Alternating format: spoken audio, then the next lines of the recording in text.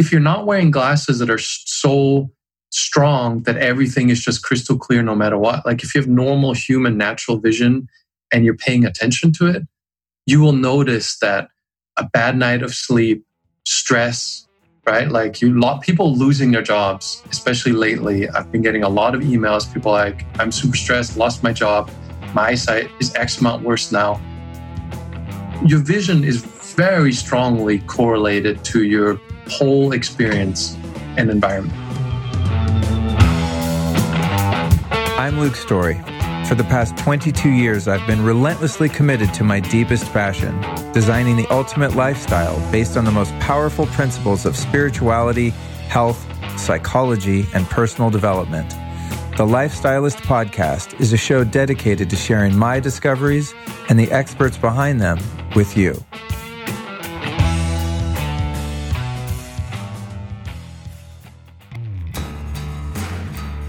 This episode of the Lifestylist Podcast would literally not be possible without the support of our sponsor, BlueBlox. BlueBlox offers a complete range of evidence-backed blue light blocking glasses to suit your every need, and they also look really cool.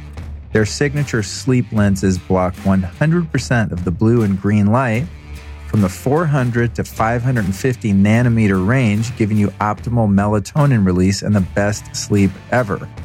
They also have daytime blue light glasses for when you're working on a computer or recording a podcast like this. Often I use the yellow lenses because I don't want it to get too dark and I don't want to get too tired. I don't want to produce too much melatonin because I need to work here in the studio on the computer. So I kind of have like different blue blocks for all different times of the day. But after, say, 8, 9 o'clock at night, then I'm rocking the darker kind of amber color lenses in the 550 range because I want to get tired and start winding down and going to sleep. They offer a full range of non-prescription, prescription, and readers with free worldwide shipping. They also have a really cool service where you can send in your own frames, which is dope. So you might have some great sunglasses, which I don't recommend wearing personally. It's a whole other topic. I don't wear sunglasses myself, but I have turned some of my other sunglasses into blue blockers, which is really cool. So I would highly recommend, if you care about your sleep and you want some good-looking blue blocking eyewear to protect yourself from computers and lights at night and all that kind of stuff, get yourself over to blueblox.com. That's BLUBLOX, BLUBLOX, blueblox.com. And when you get there, at checkout, enter the code LIFESTYLIST and save 15% off.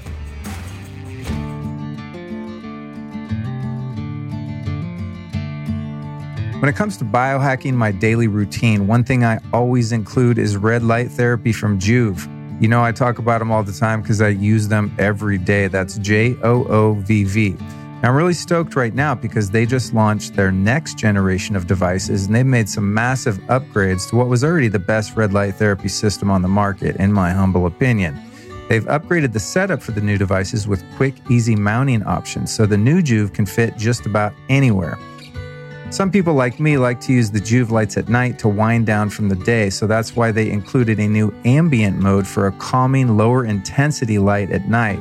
That's way healthier than all the blue light from all of our devices and screens, and it's more in alignment with your natural circadian rhythms.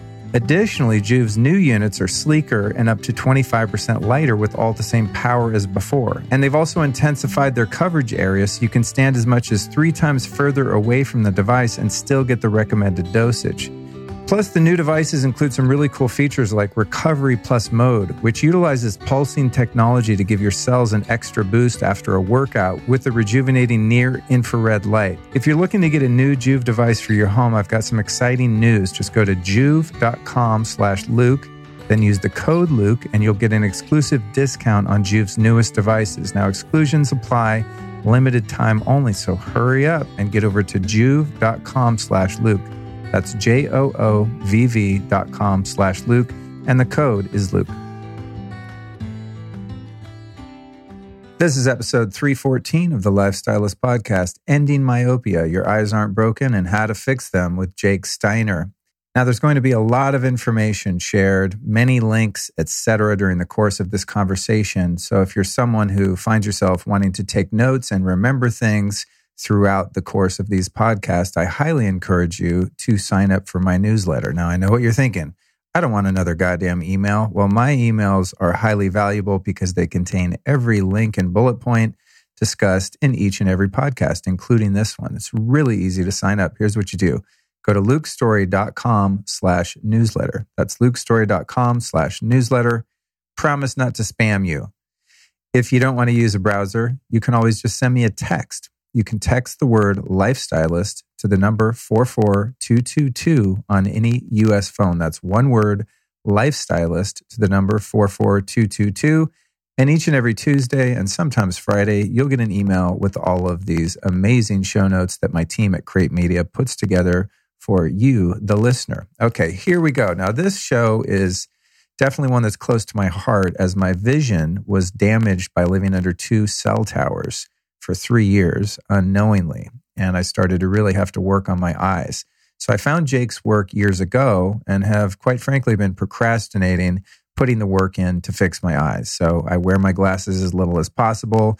But frankly, if I'm across from a street sign, one light away, it's difficult to read, and I want to fix it. So this is an inspiration to me to really put some work in to restore my vision naturally. And if you're someone who suffers from myopia, this one is for you. And if your eyes are perfect and you have 20/20 vision, then definitely share this with a friend. Here's a bit about our guest, Jake. 20 years ago, Jake Steiner began a journey to reverse his minus 5.00 diopter myopia. It took a great deal of experimenting and trial and error to apply theoretical concepts found in clinical journals and peer-reviewed studies, though he eventually managed to get his vision back to its natural 20/20 eyesight, which is incredible. I mean, that's really jacked up eyes. I think I got a minus 1.0 or something like that, and it's not that bad, but still bad enough to want to fix. Now, over the years, he cataloged the many tools, resources, and experience that made his myopia recovery a reality. Now he's on a mission to help end myopia forever and for you if you have this issue. Here are just a few of the nuggets we cover in this interview. The various problems with vision and which of them are reversible, the difference between being nearsighted and farsighted and what causes both, the macular degeneration dilemma, the blue light damage epidemic, the downside of LED and light flicker, the best settings to use on your phone and computer to reduce eye strain, a critique of the Bates method of vision restoration, addiction to prescription glasses and how to wean yourself off, supplements that help your eyesight, stem cells, peptides, and other cutting-edge treatments, why minus lenses might help your vision, and finally, the End Myopia movement and how Jake has encouraged legions of people to ditch their RX glasses and contacts.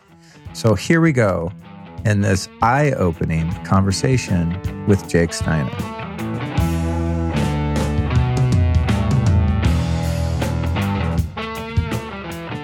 Jake Steiner, we finally got you on the Lifestylist podcast, dude. Welcome. Thank you. Thank you, Luke. Yeah, for those listening, I've known Jake online for, 2 or 3 years now, and we've tried to connect. And he is a kind of a world traveler and is in all these different countries in Asia and hard to pin down. And now because of the travel restrictions, he's, fortunately for him, stuck on a beautiful beach in Thailand. So here we are, man. Welcome back. Yeah, it's great to finally make it onto your podcast. Yeah, I'm stoked, dude. So let's just start out. I mean, everyone listening would have heard the intro and know that we're going to be talking about myopia specifically and just how to correct your vision and dispelling some of the myths around vision problems in general. But perhaps start with your origin story of, how old were you when you started wearing glasses? What was that like? And what led you to start seeking alternative ways to get rid of your glasses? Sure. So I started wearing glasses in my early teens. I was growing up in Germany. My parents were physicians. They sent me to their friend who was an optometrist. Optometrist said I needed glasses. Kind of the regular story back in that time for a lot of kids. I enjoyed wearing glasses. I liked the ritual. I liked new frames. I liked going to the thing, to the place. I liked the attention as a kid. I liked going outside and seeing that much more clearly every time. That continued on, and it was pretty much every year or two thereabouts that we went back, and every time I needed stronger glasses. That eventually stopped progressing when I stopped going to the optometrist as I was getting older. At some point, I was traveling. I was actually traveling. I was in Bangkok, it was a nighttime moment where I was calling for a taxi and they have the little lights, red and green lights. And I couldn't tell whether the red light was on or the green light was on with my glass at the time. So I went to the optometrist there. They said I needed strong glasses. At that point, my glasses were so thick. And even though I just told the story in the intro, I can tell it time and time again, because every time I think of just the thickness was just like a real handicap. You know, there's these really thin lenses that you can buy that are more expensive, but that kind of mask the problem. But if you just get regular lenses, they get really thick. My eyes look tiny behind those lenses. Single guy with if you're watching this, you can see the already questionable face. Imagine this with tiny beady eyes on top of it. So it was just, you're laughing, but I'm serious. It's just not any good. And then I went off on this journey where I started asking questions to optometrists. I was traveling a lot. It was really interesting to ask optometrists in different countries, like Russian optometrists, Italian optometrists versus American optometrists had very different answers to my questions. I started reading biology books because back then the internet wasn't what it is now. And eventually got back to the point where now I have 20/20 eyesight with no vision correction. Damn, I'm jealous, dude. And so your eyes, if you're wearing these thick, Coke bottle glasses, like your vision was really jacked up. And to get back to 20/20 without doing any kind of surgery or anything invasive or dramatic like that, that's pretty crazy. I don't think many people even consider that to be a possibility, not the least of whom being professionals in the optometry field, right? Yeah. So one thing is, in hindsight, knowing what I know now, it is incredibly straightforward to reverse your myopia. It's basically just playing the tape in reverse of how your myopia increased. I'm putting it really simply. You just decrease it back the same way. Your eye will readjust to the lower diopters and your vision will be fine. The problem with the professionals is they're professionals at selling lenses. That's what they're taught in school. And I'm not trying to be disparaging to optometrists, but basically is they're taught how to measure your eyesight and sell you glasses. And their business model, what their livelihood depends on in most cases, is selling glasses. So they have a fundamentally completely different outlook. They're not trying to fix your eyes. They're trying to address the immediate problem. And so what was some of the first information that you uncovered and started to try out? Was there a period of trial and error where you tried to do eye exercises or any of these other things that you find? Well, I guess as you said, that wasn't online, but did you go down any other rabbit holes that ended up not to lead to the fruition of restoring your vision that you eventually found?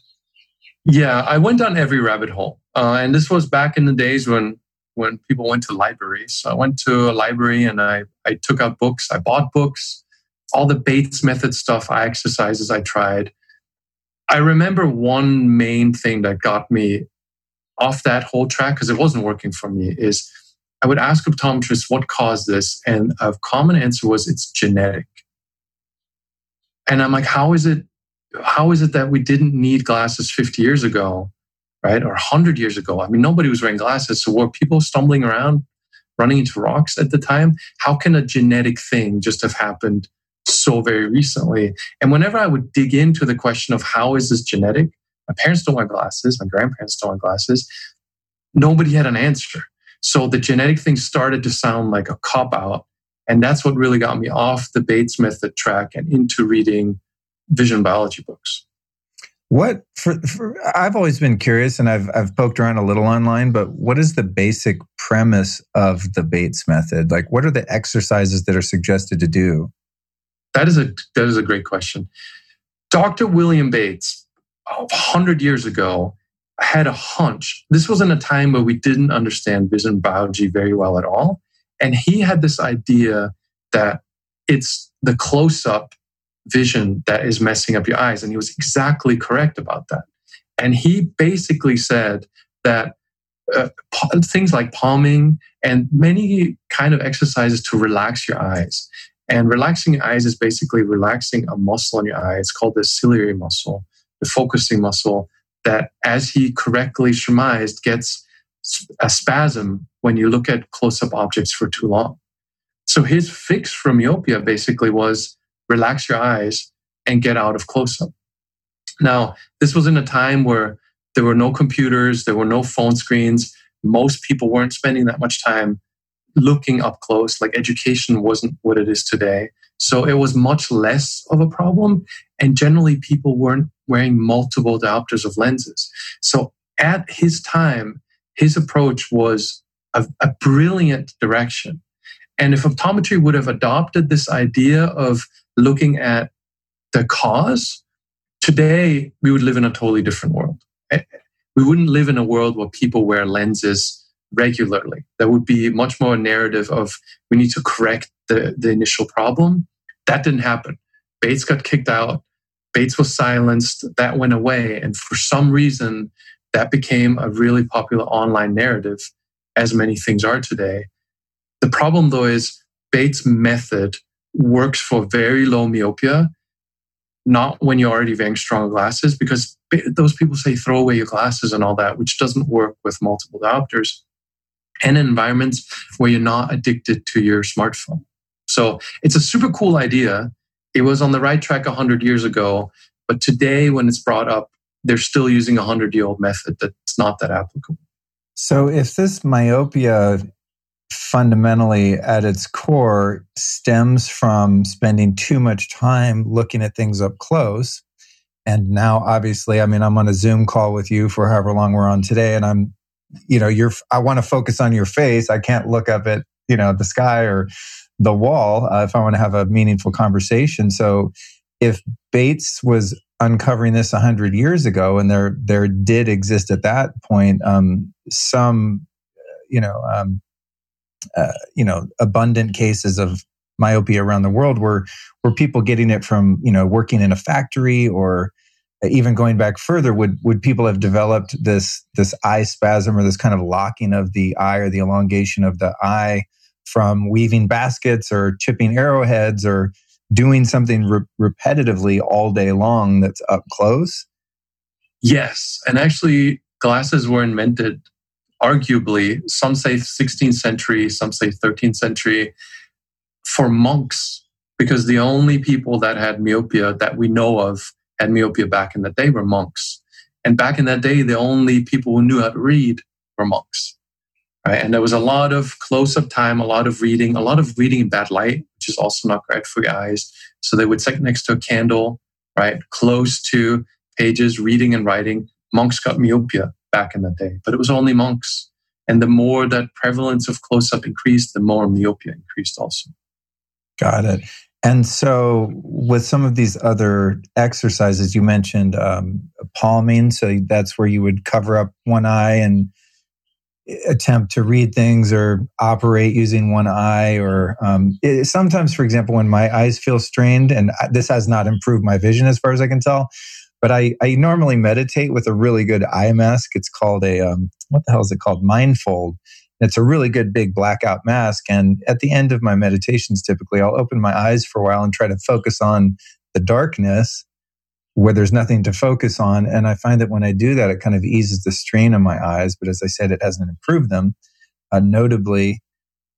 So that kind of methodology has only been effective for a few people then, but not widespread, or not with someone like you that had, a really kind of severe case of myopia, and now is 2020. Is that, I guess I'm wondering is like, why has something like the Bates method and these different exercises persisted and not just kind of withered away online? Are they working for some people that aren't that bad off, or what? So my take on all of that stuff, for one, is it doesn't really address the problem very well as it stands today. But the bigger issue is, whenever I hear exercise, I already know it's not going to work because it's not. You need a habit change for this kind of thing. Because, for example, you can improve your eyesight by about a diopter a year, right? So I had 5 diopters, so that's at least 5 years. And with our lifestyles, we have plenty of things going on. Most people can't even get just regular gym exercise together. exercising your eyes on top of that regularly enough and consistently enough just isn't feasible for most people. If you were super serious about Bates' method, you would be taking the really hard way, but you could improve your eyesight. Also, that ciliary muscle spasm that you get, by the way, it's called pseudomyopia. And if you're interested in the clinical science, scholar.google.com, I mentioned endlessly on the website. If you want to get away from Google and just all the nonsense that people get up there in search engines, scholar.google.com only has peer-reviewed clinical science. So it's like a separate search engine. If you type in pseudomyopia in there, you're going to get tens of thousands of search results. And pseudomyopia basically means not actual myopia. Another keyword on there is near-induced transient myopia, which is exactly what it sounds like. Near-induced, meaning caused by near vision, and transient, meaning temporary. So that's that early myopia where your muscle is just spasmed. So if you got really serious about Bates and you had low myopia, or even if you had higher myopia, you're initially going to get some results just from doing these exercises that help you relax that muscle temporarily. So you could improve as much of a diopter in a relatively short period of time and be really excited about it long enough to write 10 posts on the internet, right? And that propagates the Bates method thing. But I get so much email from people who say they tried it, and ultimately the goal of getting back to 2020 doesn't happen for most people. Right. Okay, that makes sense. And I'm assuming that would be the same for these pinhole glasses. If I'm not mistaken, I might have even emailed you a couple of years ago because I read somewhere online, Dr. Google, that I was like, oh, these pinhole glasses. And so I was like wearing these stupid glasses around for a while. And you probably wouldn't remember if I did email you, but eventually I, was bumping into things too often. And so I abandoned wearing these pinhole glasses. I would even wear them on the freeway sometimes. Don't tell the C. Who is that rapper? Who is the guy? Didn't some guy popularize these? Right. Who is it? I forget who it is, but yeah, they have been in vogue under a different name. But I think my theory there was like, I'm going to use these pinhole glasses and drive with my vision fixed on as far distance as I possibly can. And it's strange, but you can actually see with them, which is weird. But of course, that didn't work. Would that be kind of within the same methodology of having to do some kind of eye exercises to improve things? Yeah, the practical aspect of this, for me personally, and now for a larger group of people, is this something you can do in your regular life without wearing pinhole glasses on the highway, right? Because how many people are going to honestly do this or do eye exercises? It's just not a high enough priority. If you're talking about going bald, right, or having muscles or something that's more vanity-based or pain-based, people will go through the effort. But eyesight is fixable enough with LASIK, with glasses, with contact lenses, that the amount of effort somebody will invest is going to be relatively lower, as was mine. So for me, the thing was, I'm only going to do a thing that I can make a habit, especially in hindsight, And in hindsight, it's also what got me off of all these things in part was I started looking at causality. And people yell at me a lot about this because they say you're taking the long way, just give me the steps. But you're going to chase down the next, pinhole glasses thing till you understand the basic biology and till you understand why all of this stuff is not going to work. Like what I just started with, the pseudomyopia thing, that's how your myopia started. So when the first time you go to the optometrist and you get the first pair of glasses, you're getting a fix for something that is not being addressed. That muscle spasm persists, and they're just giving you glasses to hide the symptom, right? So the more you understand about the underlying biology, the less you're going to get confused by weird approaches that you find online. So when it comes to true myopia versus pseudomyopia, are there some people that, well, I guess it's not genetic, but are there some people whose eyes actually have something wrong with them or have been damaged and they have true myopia that's just never fixable? And then there's another group of people that can change their habits and behavior and use a methodology like the one that you've discovered to reverse it? In other words, is there myopia that's real and not reversible, or is all of it fixable to some degree? There's absolutely real myopia, and that I don't have any answers to. For example, the lens in front of your eyes is responsible for 70% or so of refraction. So if there's something wrong with the curvature of that lens and you have myopia because of that your biology wasn't able to correct, neither can I, or neither can you with things I might suggest. Also, eye biology is actually really interesting. When you're a baby, you're farsighted, you're hyperopic. All babies start out not being able to see clearly up close, or most babies as far as we know. And the reason for that is the eyeball itself, the retina where your visual signal is processed, is in the back of the eyeball, and the lens we just mentioned is in the front. And the space in between is kind of malleable. The eyeball changes in length throughout your life. It's not a growing thing, it's an adjustment that continues happening. And the goal of the eye is to get the light to focus exactly in the back of the eye on the retina. And there's a feedback mechanism in the eye.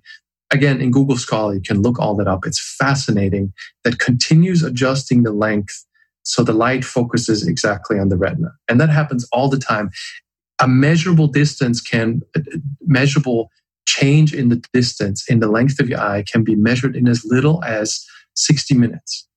So within 1 hour, your eye can change its length enough that we can measure it based on refraction. So as a baby, your eyeball's too short. And then through this mechanism of feedback, the eye elongates until the child can see clearly near and far. That's where the whole thing starts out. And then for most of us, myopia is the eyeball has elongated to where the light no longer focuses on the retina. And the eyeball has elongated because we're wearing glasses. That kind of starts off the rabbit hole of how that initial fix that hides the ciliary spasm, you put on those glasses, now you can see perfectly clearly for a while. But behind the scenes, your eye is saying, wait a minute, the light is focusing incorrectly on my retina now.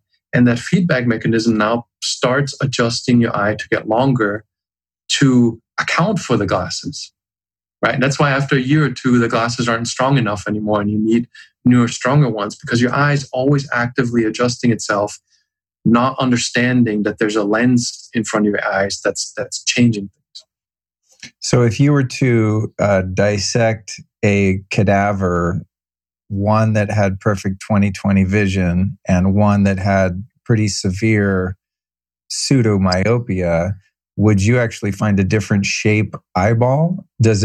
In other words, does like the physical form change and then it's stuck there kind of relatively permanently, or is it something that's always fluctuating? It's always fluctuating. And actually, you don't even need to wait till you die and dissect somebody. There's equipment that can measure the length of the eyeball. It's usually used before intraocular surgery, like when they implant lenses in your eyes. But you can go to an ophthalmologist and get your eyeball length measured today. And yes, that the length varies, and that doesn't just go in one direction. That's why the word growing is the wrong word. It's an adjustment, and it will shorten also over time. And there's clinical studies showing this going in both directions. So your eyeball will shorten, your eyeball will elongate. There's a ton of animal studies, but there's also human studies that show that this axial length, what you were saying there a moment ago, it doesn't get stuck at this particular length. The eye will also shorten the same way it elongates. Which this is what makes myopia reversible. That's interesting because I've observed this phenomena that's repeatable and consistent, and that is if I get up in the morning, and I'm gonna find my prescription at some point and tell you what my numbers were last year when I last checked them. But if I get up in the morning and I start looking at my phone before I go outside and look at the horizon or get some bright natural sunlight in my eyes, say I just get cracked out and like addicted to my phone for the first hour and I'm doing emails and social media and stuff, which I avoid whenever possible. I do notice that then when I go outside and try to see something in the distance, whether it be a license plate, a couple cars up, or a street sign or something like that, my eyes are noticeably worse when I've started the day looking at up close stuff. Does that make sense in your paradigm? Yeah, that's exactly what happens.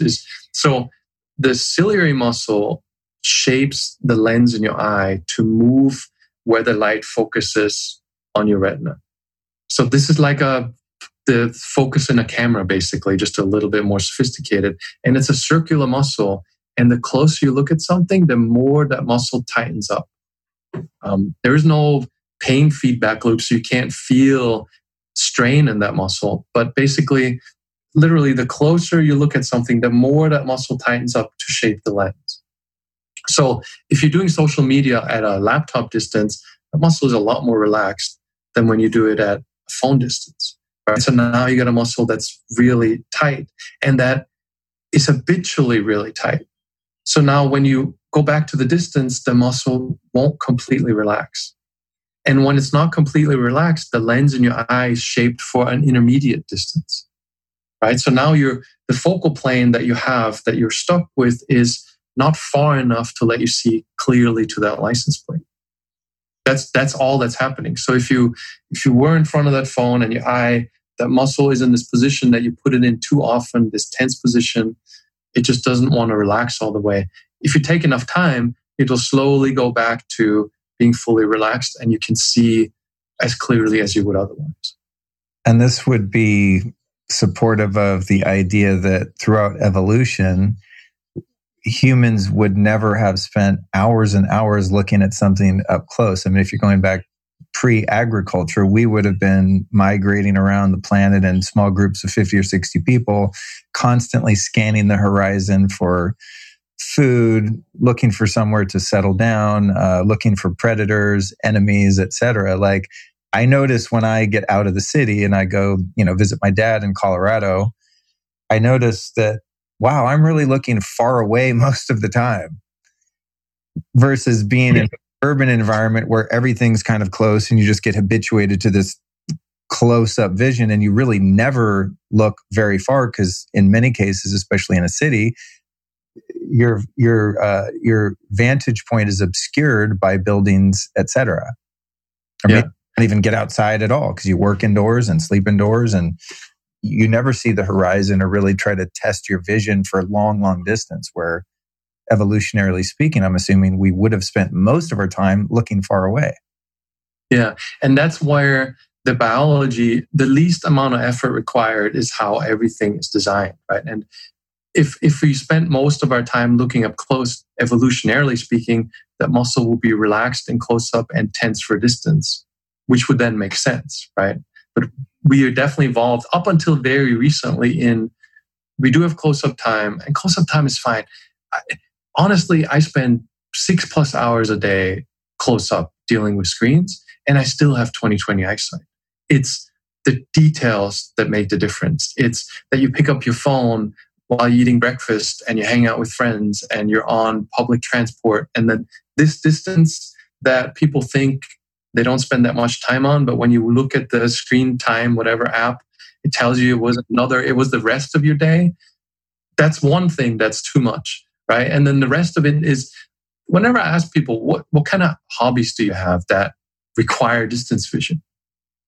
If there's a long silence, that's the other half of the problem, right? One half is the screen time that you really don't need, and the other half is you're not actually using your eyes for anything that requires distance vision. Right? We can live in the modern world just fine, and you can have 20/20 eyesight in the modern world just fine if you control the screen addiction and you do something with your eyesight. I notice as I do these podcasts now increasingly on Zoom, which is how I started them 4 years ago, and then I got really spoiled doing so many of the shows in person through traveling and just living in Los Angeles where people either live or pass through. I find my eyes get really strained now to the point where it's like, I have this mic stand here, you can see, right? And I've been playing with like, how far away from my screen can I get and still see my notes and kind of do my job? Because I do notice there's like a dryness in my eyes. And then, as I said, if I go outside after this and I've been staring, 2.5 feet or whatever it is from my giant desktop monitor here, there's a marked hit that I take to my vision. And so I think that we're probably dealing with an epidemic now of, as you indicated, device addiction and just people that make their living more increasingly online and working remotely. And so when it comes to the device hierarchy and that distance, give me, worst case use to best case use. Don't use a phone. Don't use a phone. And that's what I tell. The worst thing, I see this because, so I get on average about 700 emails a day. I can't possibly read them all. I have an admin that deals with my emails, and we've developed a system to where I get categories of email. Like, these emails were about this X amount. And the amount of emails I get from parents dealing with kids younger and younger has been increasing dramatically. And every so often, I pick a few out to ask them questions. And it's universally the case that these things become the babysitter, right? So a 3-year-old is at 3-year-old arm's length distance, which is a very short distance, watching cartoons for 3 hours. Then they go to the optometrist, and the optometrist says your 3-year-old needs glasses, right? Like, that's where it starts. Like, the phone, I don't use my phone. If I'm traveling, I check a map or I check restaurant recommendations, and that's it, right? I defer all of my responding to messages and my whatever else happens to an iPad thing now. And I'm not trying to have more devices, but that I put it on a table, right? Like, it has a keyboard thing, and I have this ritual now where I'll go to a coffee shop if something comes up that I need to deal with, and I'll spend half an hour, because now I have a distance that, right, I am this far away from the screen, which is infinitely better than this distance we hold this small screen. You're right. Like, you watch people looking at their phone. They don't hold it far enough because the screen's so small. You're not immersed in that experience. You just get it really close to your face. Number one worst thing. And you can tell the difference of a half hour looking at your computer monitor distance. Again, your ciliary muscle is not nearly as tight. That's the name of the game. The further you are away from the thing, the less tight the ciliary muscle is, the less time it will take you to get it back to normal. Right? So if you have this podcast and then you have an hour walk or something that doesn't involve screen, your eyes will fine again. Like, for example, myself, it's different for everybody, but for me, it's about 3 hours. I can go 3 hours of screen, and then as long as I get half an hour plus break, overall throughout the day, I'm fine. Right? If I go 5 hours on the screen, then I'm screwed. That muscle spasm doesn't go away. Like, you go outside and you look at car license plate, they're a little bit blurry. That's no big deal, as long as that blur goes away in a reasonable amount of time. And you'll find that there's an amount of time that you can be on a screen, go outside, and then half hour later, everything looks fine again. But you exceed that time, and no matter how much time you spend outside, things just stay blurred. And that's one of those things that's worth figuring out, because once you know what that is, you can set yourself that limit, then you're not really at least making it worse. And that would also indicate to me that, say, you're in your, out on your patio reading a book and you're really immersed in that book's going to be really close, and you might be tempted to get really drawn into it and only look 12 inches from your face for a long period of time. Would it be helpful to even take mini breaks and like look across the yard or at the building next door, or having your eyes just adjust incrementally if you do have to commit to 2 or 3 hours of computer time or reading or something like that? Or does it not really make a difference? Yes, it makes a difference, but I'm very practically minded. For me, I'm personally not going to take these mini breaks, because when I'm working, I'm just getting stuff done. There's nothing that I found that consistently, I'm so envious of the cigar right now, that gets me away consistently enough that it would work, right? I'm immersed in my work. I can't handle an alarm stopping me from being where I need to be. So with lots of experimenting and what lots of other people have tried, we've found that you don't need to disrupt your workflow with these mini breaks. Some people like it, some people find it beneficial, but it's not necessary. So your paradigm differs from your average well-meaning and highly educated optometrist in that if I go to an eye doctor, the message I'm getting is that my eyes are broken. They're not fixable from myopia, from being nearsighted. And so the only solution to that is getting a prescription for contacts or glasses. And from your perspective, using these different techniques and some of the other training that we can, go into, some of the different habits and things like that, is that system in and of itself, because the monetization piece of an optometrist, again, I'm sure they're all well-meaning and great people, is to sell glasses. So they don't have a vested interest in telling you, hey, there's really nothing wrong with your eyes. Your eyes aren't broken. It's just that you have a muscle spasm and your eyes are elongating from close-up work and they're getting essentially stuck in that position. So rather than them having that knowledge or sharing that knowledge with you, they're giving you glasses, which in my experience of having had a couple prescriptions from, just your average optometrist down the street, they're giving me a really strong prescription that exceeds what I actually need, to the point where I'm seeing like a goddamn eagle now, when I really don't need to see that clearly that far. And when I put them on, it's almost like so unnatural that it's like I didn't even see that way before. So is there a fundamental kind of misunderstanding throughout that industry? Because I remember talking to the last optometrist I went to, I found one that was more, I guess, like what would be the equivalent of like a functional medicine doctor versus just an allopathic straight Western doctor. And he, indicated to me that he was going to give me the lightest and least severe prescription possible, because he didn't want me to get too used to that crystal clear vision. So he kind of met me in the middle with something that would still allow me to see clearly, but not accustom myself to seeing that razor sharp distance vision. But I think that's because he was kind of an alternative optometrist. I think there's a name for it. But when I first went, they were just like, give me the maximum. And if I hadn't ever discovered your work and just studied it a little bit, I probably would have been wearing those distance glasses for my computer work and just wearing them all the time. But I kind of got the concept of becoming habituated or addicted to that clear vision. So now I really only wear my prescription glasses if I'm driving at night for the most part, because I just find I get strain, and it's probably not that safe for me in certain cases, like driving on a mountain road to not wear my glasses or something. So is there like a systemic misunderstanding there in your view?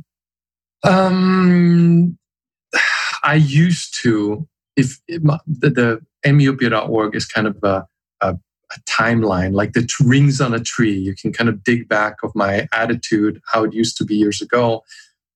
And I used to really rail against optometry, because whenever I would have a conversation with them, they would refute my point of view. And my point of view is based on established, peer-reviewed clinical evidence. And their point of view is based on this pseudoscience of its genetic. So I used to be really upset. I used to just go on terrible rants, which I enjoyed a lot, actually. But what it turns out is it's supply and demand. Most people, given the choice, and I stopped talking to people about, in my personal life, about myopia, because people don't care. And what I found is what people want is the problem solved and moving on, right? Like, if you tell me I can pop these contact lenses in and I think about my vision exactly 48 seconds per day when I go whoop, and the problem is solved, versus crazy boy here who says I need to spend less time on screens and go outside and have hobbies, I'm going to pick the 48 seconds and be done. So what most people want is the subscription to your eyesight model that optometrists sell, whereby you just keep buying new stuff from them and your vision is fine. And you don't have to take personal accountability. You don't have to change habits. You don't have to revisit addicted behaviors you might have. So the reason that's so popular, to a large degree is because that's what people want. When I first started this, I thought it was going to be a revolution. When I realized the scope of the bullshit, right? Like all of us can have 20/20 eyesight. I was like, wow, this is going to be a fundamental change in how we deal with eyesight. Nothing's changed. Nothing's changed. And most people that you talk to are like, that is really fascinating. And I will do nothing about it. Like we've talked for years, right? I mean, it's just like, it's not high enough on the priority list. Yeah. And there are good enough solutions to where you go, the contacts will do. Right. So I finally come to the realizations that optometrists largely exist because that's what people want. Right. The unfortunate part and the part that bothers me and the one thing that I would like to change is that people would be made aware that this is not the only option. Like you go to McDonald's because you want to. You know it's bad for you, but you want to go there. McDonald's isn't out there promoting a message of this is the only food to eat.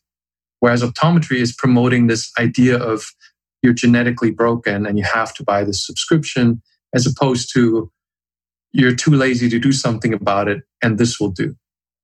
Well, I think that speaks to the allopathic Western medicine model in general. I know people, in my field, guys that are, well, I guess it's not just guys, it's everyone that's into biohacking and alternative healing and health and things like that, kind of poo-poo Western medicine as if all of those doctors are just greedy a-holes that just want to make money and are happy to give you surgery or drugs to treat a problem and never look at the underlying cause. But I think what you point to has to do with the depth of laziness that the average human has when it comes to changing their lifestyle and changing their habits. And in Western medicine, I mean, if I have heartburn and I go to the doctor, they're going to give me something to reduce the amount of hydrochloric acid that my stomach produces, rather than say like, hey, how much gluten are you eating? You know what I mean? Which for me, gluten gives me heartburn like every time. I'm pretty good with it now, but I go, it goes in waves. But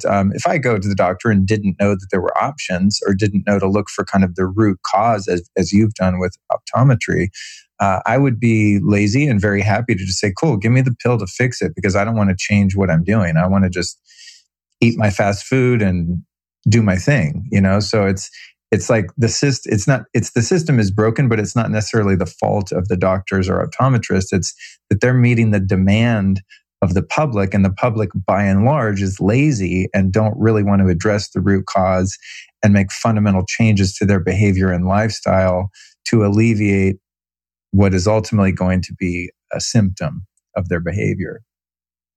Yeah, and that's what I finally arrived at. And I feel bad, and unfortunately, I can't delete many years of the website. I mean, I could, but there's so much helpful content mixed in with these angry rants at optometry where now I'm realizing it's nobody's fault. This is just, right? Everybody's happy with this solution. And it makes sense because I talked to another friend of mine who is really insightful on this. What can you accomplish in your life?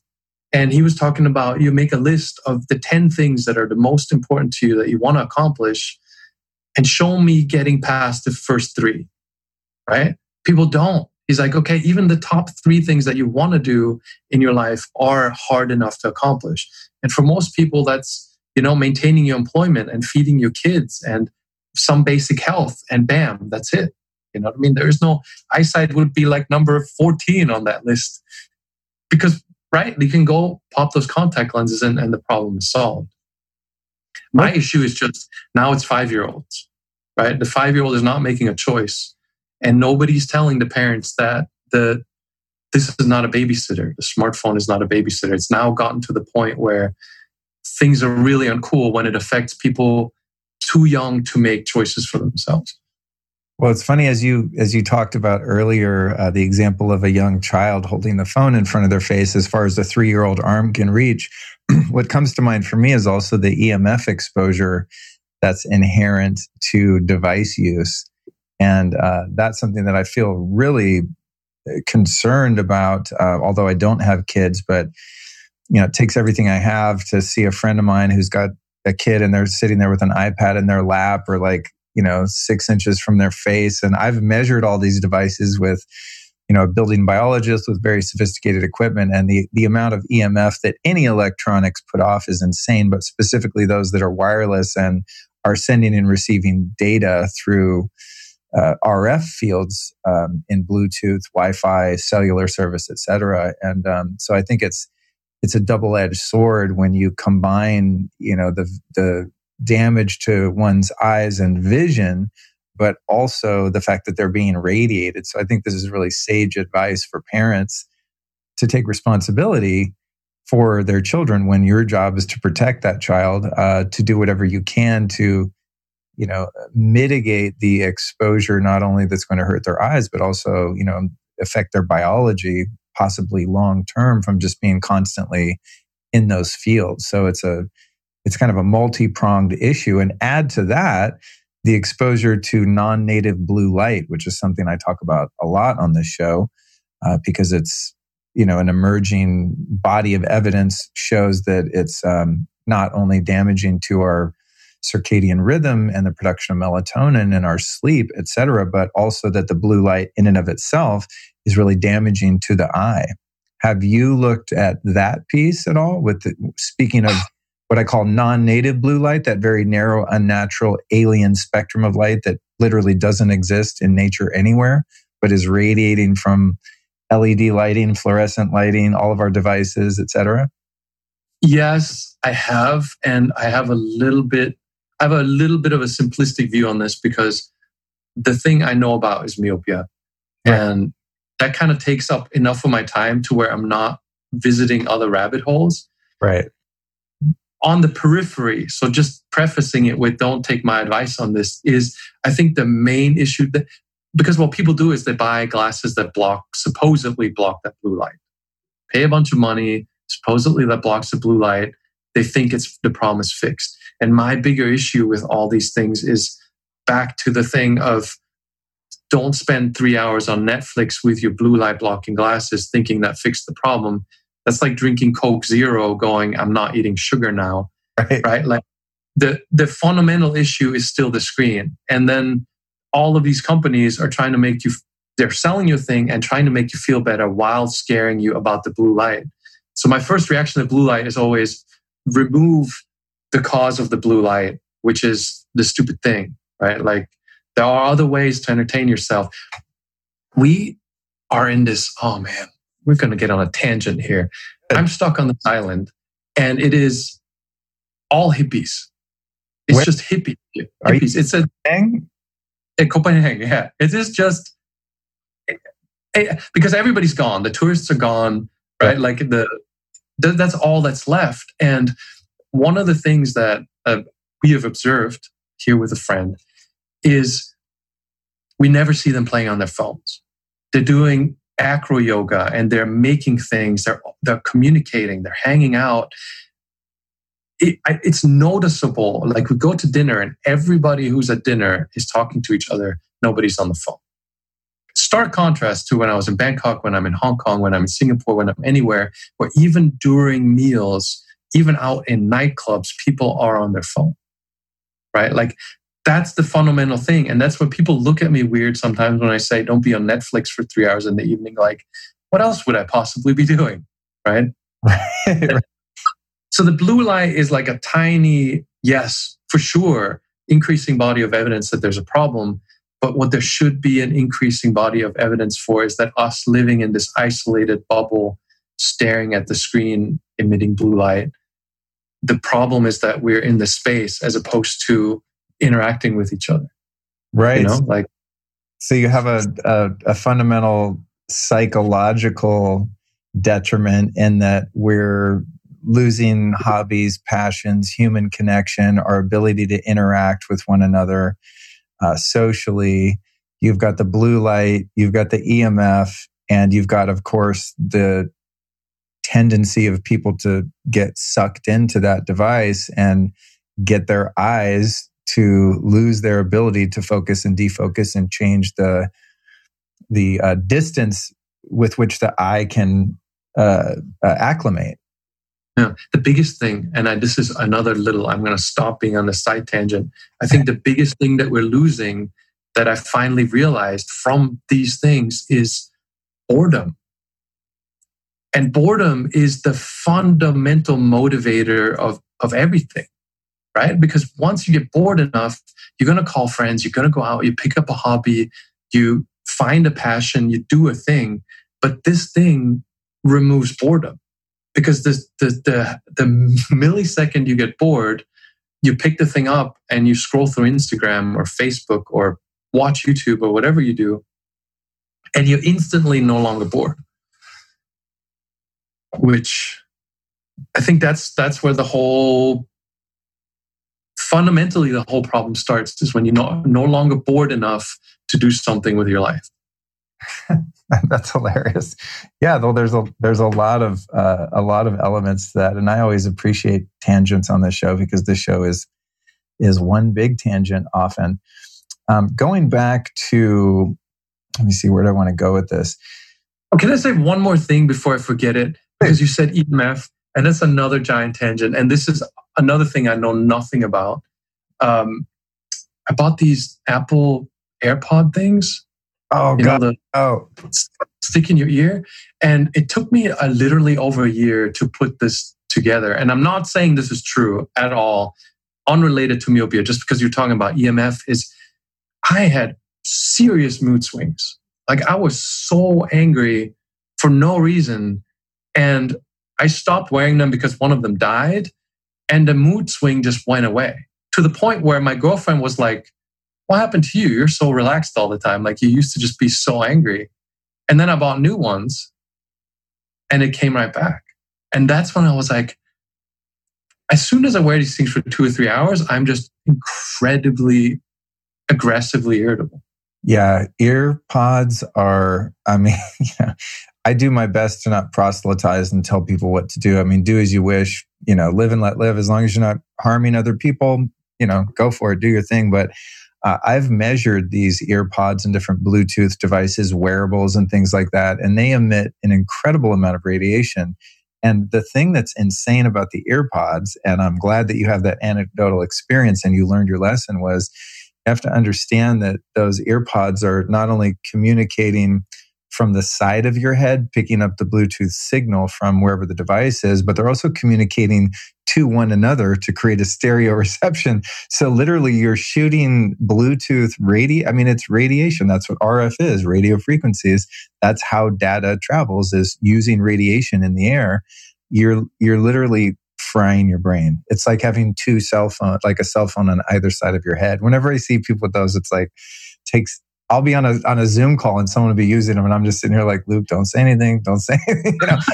They didn't ask your advice. It's not like someone's like, hey, Luke, what do you think of these things I'm wearing? So I just sit here the whole time like, oh, God bless you. God bless you. I hope you're safe, and send them good energy, because it really is. And on that note, I'm going to go ahead and take a sideline here too. And this might not be something you have any awareness of, but when I first contacted you about my vision problems, I was unknowingly living directly under two massive cell towers that were about 100 yards from my bed.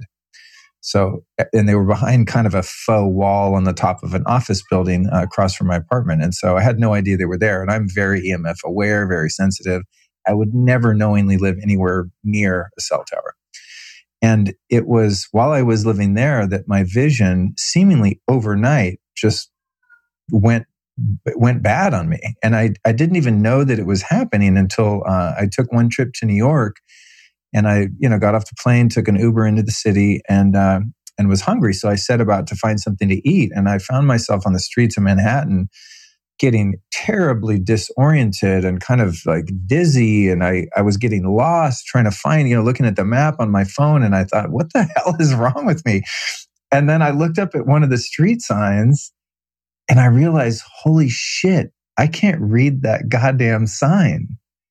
And that was the first time I ever knew that my eyes went bad. And the onset of it was so sudden. Now, of course, in the years prior, I'd been using devices more and more, obviously, and my career had moved into more of an online business. I'm spending more time on devices and computers, whereas my prior career involved just driving around all day, basically. But my eyes started to go bad and become extremely irritated and dry all the time, and just kind of like red and itchy and all that. And then 6 months after my eyes went bad, I discovered these cell towers. And then I started doing research. And one of the primary symptoms of radiation sickness and acute radiation exposure is vision problems, dry eyes, headaches, irritability, dizziness, vertigo, all of, migraines, all this kind of stuff. And so there seemed to be a correlation with the onset of my vision problems when I was living there. Now, unfortunately, and fortunately, when I moved, all of those other symptoms went away, but the loss of my 20/20 vision persisted. And so I think it's just worth alerting people that, the device use and always looking close up is definitely a factor, as you've indicated, and for sure proven. But there is an element of acute exposure too that can be really bad for your eyes, because your eyes are part of your brain. And one of the ways in which radiation affects you the worst is the effect that it has on your brain specifically, due to the fact that your brain is mushy and susceptible and you have a very thin skull. So I just want to throw that out there. Now, what I did when I found out about your work is I heeded the warning of not getting addicted to really strong glasses. So as I said, I went to an optometrist and they tried to give me this crazy clear vision. I'm like, I don't want this. So I found that other optometrist that was a little more holistic. And I told him, I want, the least amount of correction possible while still being able to safely drive, basically. And he was willing to comply with that request. And then I went, for maybe a year or so, and wore my glasses only when they were absolutely necessary. But yet, when I went back again, my vision had gotten a little bit worse and my prescription got higher. So that was maybe a year ago. And now at this point, I just really try to never wear my glasses. I try to limit screen time, etc. But thus, I have not been able to ultimately fix it. So I don't know if that's a question or just a statement of, a warning to people like, hey, it's, radiation can also really affect your vision negatively. Have you heard anything about that side of it? I know you're not an expert on EMF, but is that something that could potentially be an issue from your point of view? It could be. I don't have enough information to really say I've seen this happen with any consistency. Eyesight is related to a lot of things. Literally, you could have a pizza and a Coke and your eyesight will get worse because you have an insulin spike.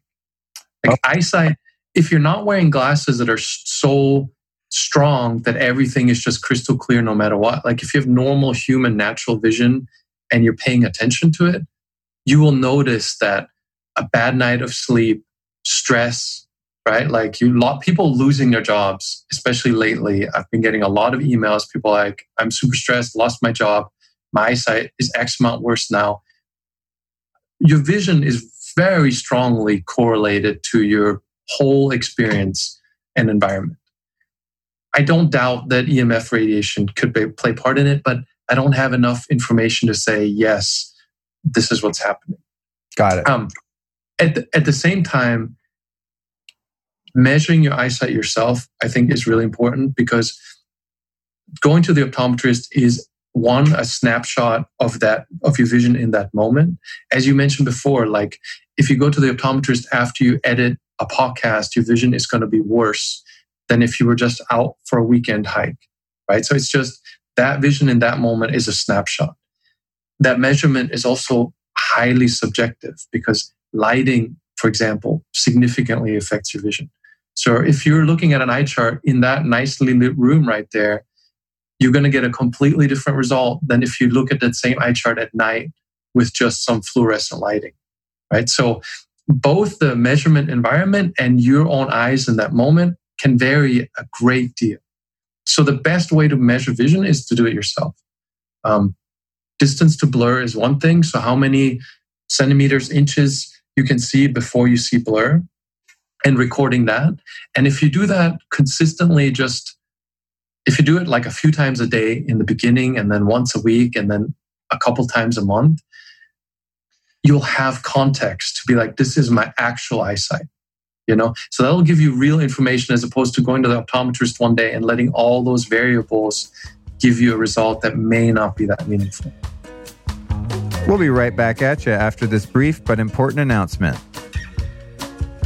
This here podcast is brought to you by Danette May and Mindful Health LLC. They make a product called Cacao Bliss, and it is absolutely insane. Now, back in the day, I used to have to take about 50 ingredients to make an elixir or a smoothie, get them from all over the place, mix them together, make a big mess. Took up a bunch of space in the cabinet. And this product here, Cacao Bliss, has taken that pain away. Now I have amazing ceremony-grade organic raw cacao, turmeric, black pepper to maximize the results and the bioavailability of the turmeric. You know how that works. MCT powder, which makes you feel satiated longer. It's a good healthy fat and actually helps you lose weight, as ironic as that is. It's got cinnamon, which improves your body's ability to digest glucose and reduce your desire for sugary treats. It's got monk fruit, which satisfies the old sweet tooth just as much as sugar with 0 calories and doesn't affect your blood sugar. It's got coconut nectar, which acts as a prebiotic and feeds the healthy gut bacteria in your lower intestine. It's got lucuma, which adds a really delicious hint of caramel-like flavor and has wound healing properties. I've loved lucuma for a long time, as well as mesquite. A lot of people don't know about mesquite, so when I found Cacao Bliss, I was stoked that they included this. It's a sweet and nutty superfood that doesn't cause blood sugar spikes and helps boost your immune system. And they round it out with Himalayan salt, which contains over 84 minerals and trace elements while helping to balance your pH levels. So this is the ultimate superfood elixir, but it really tastes like a chocolate milk. I mean, straight up, it's like tastes like a dessert. So you can make it hot, you can make it cold, mix it with coffee. Sometimes I make like a kind of a cold chocolate milk with it. It's just absolutely fantastic. And you can get yourself some over here at earthechofoods.com/LukeStory. That's earthechofoods.com/LukeStory. The 15% off code is Luke15. And while you're at it, check them out on Instagram at earthechofoods. And you can see the product that I'm talking about. It's called Cacao Bliss. It's delicious. It's healthy. Go get some. And now back to the interview. Dude, that's so true, because now that you mention that, when I said that my eyes had gotten worse, I really think that the year later when I went to the optometrist, that I was just having a particularly bad day because I didn't sleep well or whatever I might have had a lot of screen time, whatever it was. And then I was kind of forced to get a new prescription because that day my eyes were just kind of fatigued.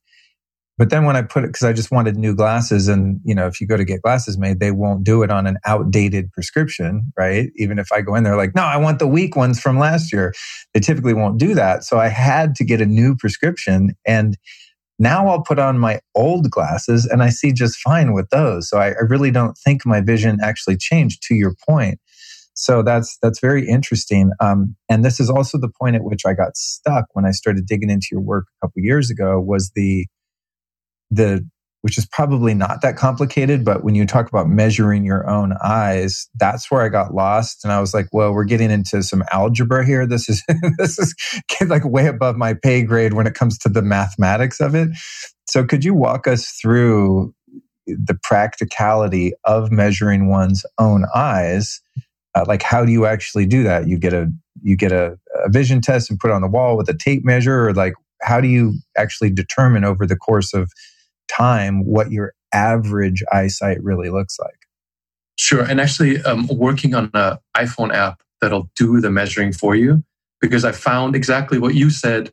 People have that issue. That first step, because one thing I found is once you start measuring your eyesight, you will improve your eyesight, because once you have that data, it's addictive almost, where you're like, it was 37 centimeters yesterday and it's 42 today. You get into it. But measuring is it's enough of a hurdle where a lot of people just go, okay, I don't get it. So up the ball there, yeah. Hopefully in the next month or two, the thing's going to be ready where literally you look at your phone and at the distance that you start to see blur, you hit the button and it tells you your eyesight. It'll save the data and it'll chart it for you. So a lot of that challenge. Yeah, if I don't go broke first, that'll be out. Tester right here, bro. Send me the development link when you have it, because that really has been kind of the sticking point for me. And Yeah. I also want to throw this in when we keep saying prescriptions, and I just have to say this. Glasses are clear, curved pieces of plastic. This whole word prescription, it's only a prescription because lens manufacturers spent millions of dollars lobbying to make glasses a prescription. You can buy over-the-counter medicine that if you take too much will kill you. Just go into the local pharmacy, over-the-counter stuff, right? Like pain medication that you can just buy over the counter, incredibly dangerous potentially. Glasses, clear curved pieces of plastic. There's no known reason that would have to be a prescription other than the wholesale cost of quality lenses with all the coatings is about $2. And literally, I mean, that's how you can buy glasses online for $10 is because lenses cost nothing to manufacture. And the way back in the day, lens manufacturers tried to protect their giant profit margin is to make sure that you can only buy those lenses from outlets that they control, right? So the only way you're going to pay $200 for a pair of glasses that cost, right, like whatever, $40 for the frame and $2 for the lenses to the optometrist. Like the optometrist buys the lenses for $2. The only way to make that happen is to make it so you can only buy it there and then have this. The word prescription automatically makes you feel like you're a patient. They call you a patient. It's just ridiculous. And then you don't question why these things are $200. I just had to get that out there because we keep using the word prescription. And I dislike the word because that's how they get you in this victim frame of you're sick and you need this thing. Right. So on that note, what about someone who has macular degeneration or someone who is farsighted and, unlike myopia, does actually have something wrong with their eyes other than just, a muscle spasm issue?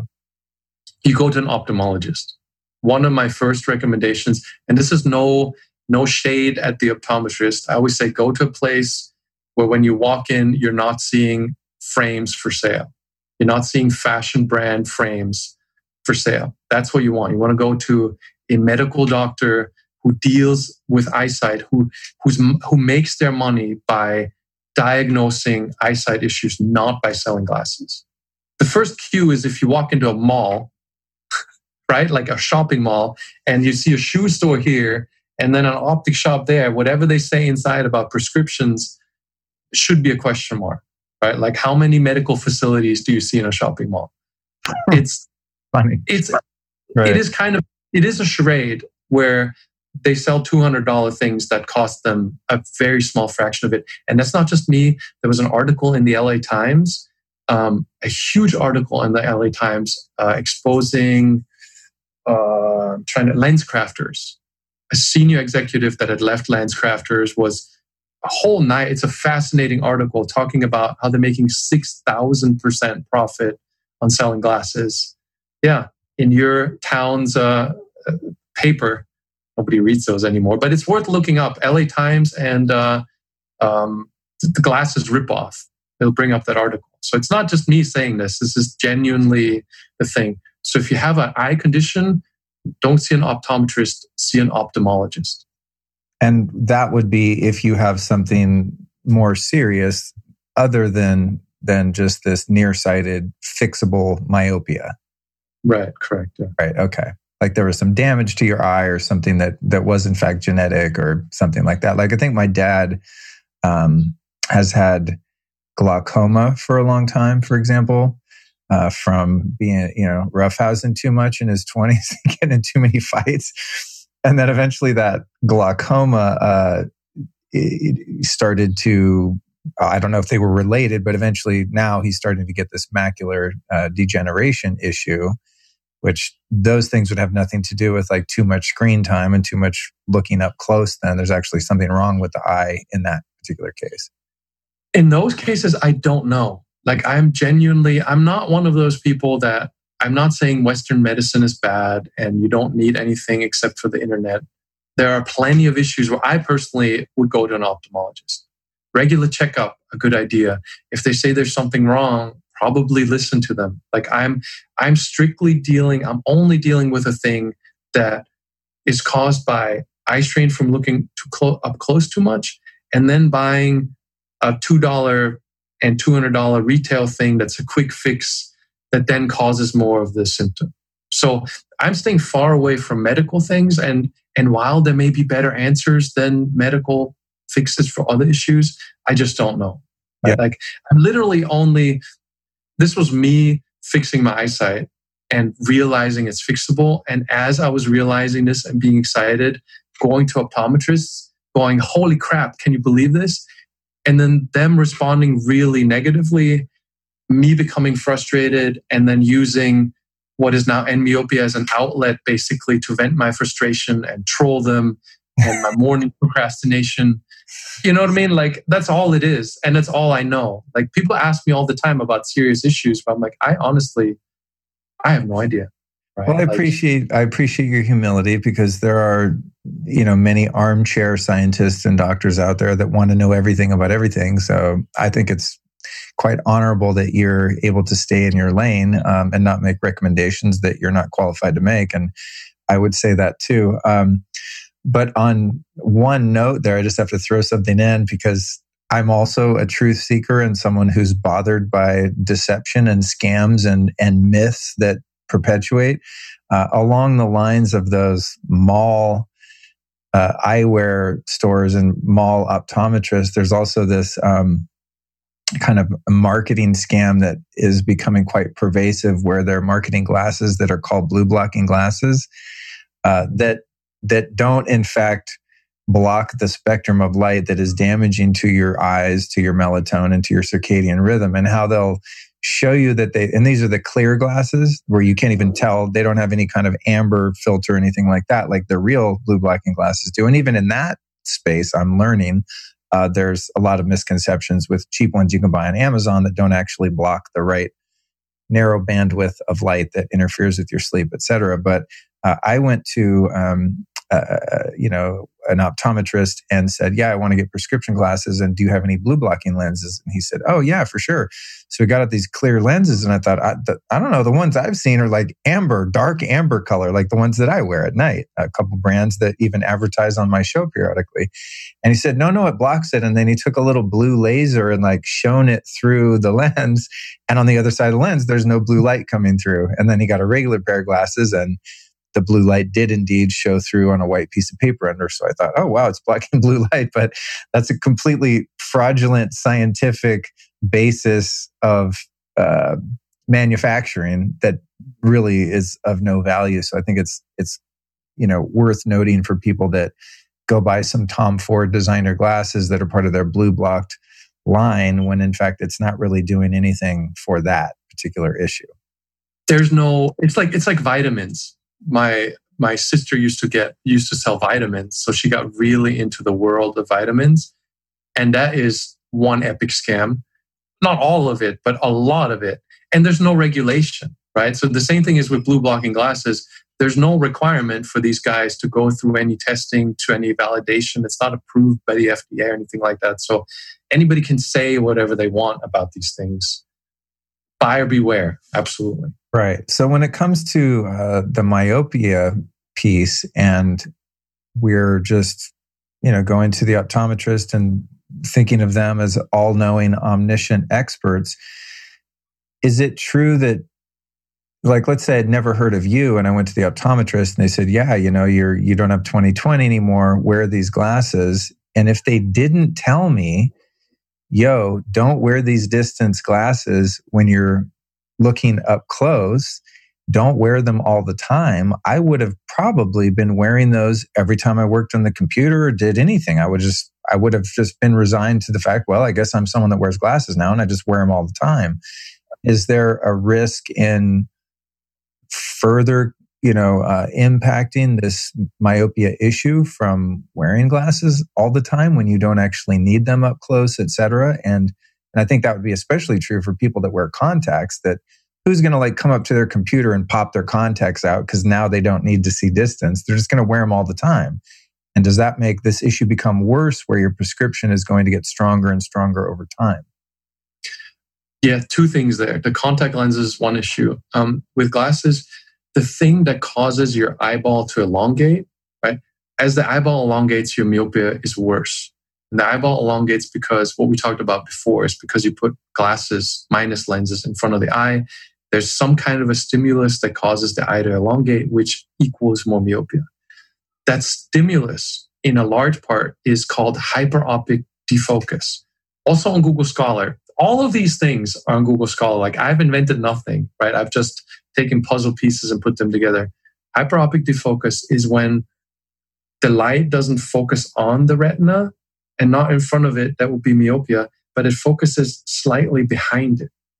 Like, you put lenses in front of your eyes that correct your distance vision, right? That move the light further back in your eye. And now you're using those glasses while you're in close-up mode so that that light is pushed back further than it should be. And sometimes it's on the periphery and it gets complicated. The mechanism is fairly complex. But the basic idea is whenever that light is not focusing on the retina but would focus behind it, that's the stimulus that makes your eye grow longer. So the main thing that causes your eyes to get quote unquote worse is really just means longer. They're not actually worse. They're just adjusting, is wearing distance glasses during close-up. If you always took your glasses off that are meant for distance vision during close-up when you first got the low diopter ones, and you don't need glasses for close-up, your eyesight would never really get quote unquote worse. It's just mainly primarily wearing distance glasses during close-up that causes the progression of myopia. Contact lenses is a little bit of a different issue because contact lenses also cause your eyes to get dry. Your blink rate is reduced by like a factor of 5 when you're looking at a close-up object. You stop blinking, so you stop producing or moving tear fluid that your eyes need. So now you're getting dry eyes with your contact lenses. So contact lens used during close-up is even less great for you than using glasses. But basically, you would avoid most of the repeat visits to the optometrist by taking those things off when you don't need them. And that leads me to the next question along the same lines around these different surgeries, laser surgeries and LASIKs and all this kind of stuff. I have 2 brothers that became nearsighted around the same time I did, and one of them got some variation of LASIK surgery, and his eyes were perfect afterward. And it's been quite a few years, and he's done quite well. I think he gets dry eyes a little bit, and he's a graphic designer, so he does a lot of computer work for hours and hours a day with those fixed eyes through the laser surgery. And he indicated to me that his vision has gotten a little bit blurry over time. This is going back, probably 10 years, that it has gotten a little bit blurry on distance. And to me, that's kind of scary because it's like, well, what do you do then? Like, then you had LASIK, now you have to get glasses also. Whereas my other brother, the younger one, he kind of did one of the budget LASIK treatments. You know what I mean? It's like, I don't know where he found an ad in the newspaper or something. It was like cheap LASIKs and just went to whatever place at a mini mall in the valley or something. And his eyes he's had a horrible time with dryness. He has to carry around eye drops all the time. And it's really been quite problematic for him. So his vision is clear, but his eyes constantly irritate him. So what's your perspective on that as an option? So we've got glasses, we've got contacts, we have that LASIK surgery. What is that doing exactly when they do those types of surgeries to the eye in relation to myopia? So if you're going to do LASIK, the budget version is always the best choice. Like whatever the cheapest one is that you can find. So on the FDA website itself, and I have links to it somewhere, they have statistics showing LASIK surgery side effects that are permanent. And when I first saw that, I couldn't believe, I thought it was a fake site. Like I had to go back to the FDA website and just go, is this really the FDA website? Because the statistics quoted there were it was shocking to me that this is an approved procedure. I recommend for anybody who wants to look into this, start with the FDA website, find the LASIK side effects page. It's been years. I haven't looked at it in a long time, but it was just a shocking amount of side effects that are permanent. I just couldn't believe that was on the FDA website. The reason I found that is because a guy named Dr. Morris Waxler, who was the head of the FDA committee, apparently, who got LASIK approved, right? Like he worked for the FDA, got LASIK approved, later left, and since then has been campaigning heavily saying it was the biggest mistake of his life, should have never been approved. It's a dangerous and terrible idea.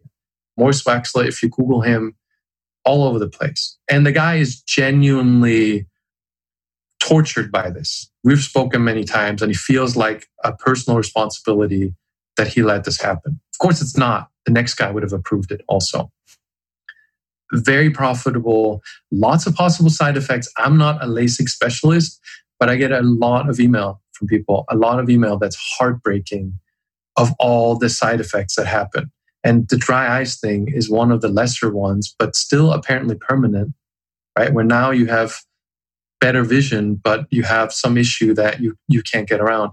And apparently in a lot of cases that flap, don't quote me on this because I could be wrong, but I've been told several times that by people who wanted to be fighter pilots, that they couldn't become a fighter pilot because they had LASIK surgery before. And apparently that flap never fully heals. So during the high G-force maneuvers, that flap can move. So they're not letting people who had LASIK surgery become pilots in aircraft that have high G maneuvers. Supposedly, I've been told this many times, but I never went and had an official instructor tell me that this is factual. But apparently there are problems with the permanence of the surgery and there are a fair amount of side effects.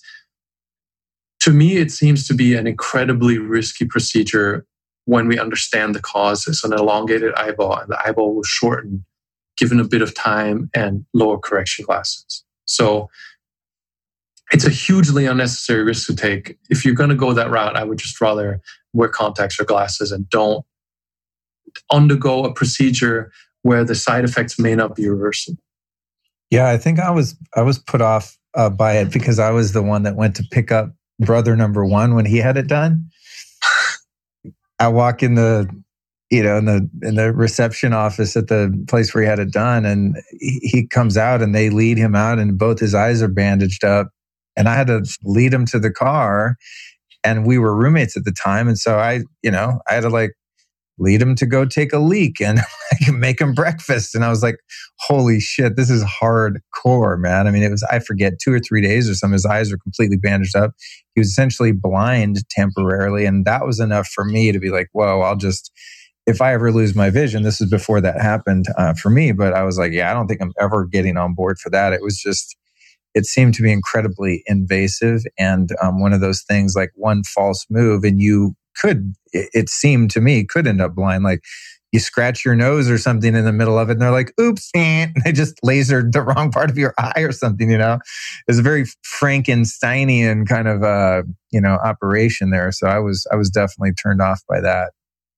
There's a news reporter in the US, this was some months ago, committed suicide after LASIK because her vision was just so screwed up. And she committed suicide over it. It was in our Facebook group. A lot of people talked about this. A lot of people came out talking about their own LASIK surgery experience and having had side effects and depression because of it. Because even if it's quote unquote just dry eyes, that's enough if you're living in that constant discomfort and pain, that is not for the rest of your life. To me, just seems to be too much of a risk to even if it's a couple percentage points, like if 100 people go in there and 95 people are fine, to me, that's still way too big of a risk. Yeah. Like an elective procedure, right? Like you don't need it. You're not going to die without it. Right. Likewise. There's something else I wanted to ask you about. And again, I know like I often cover things that a guest might not have expertise or even an awareness about, but it's worth asking.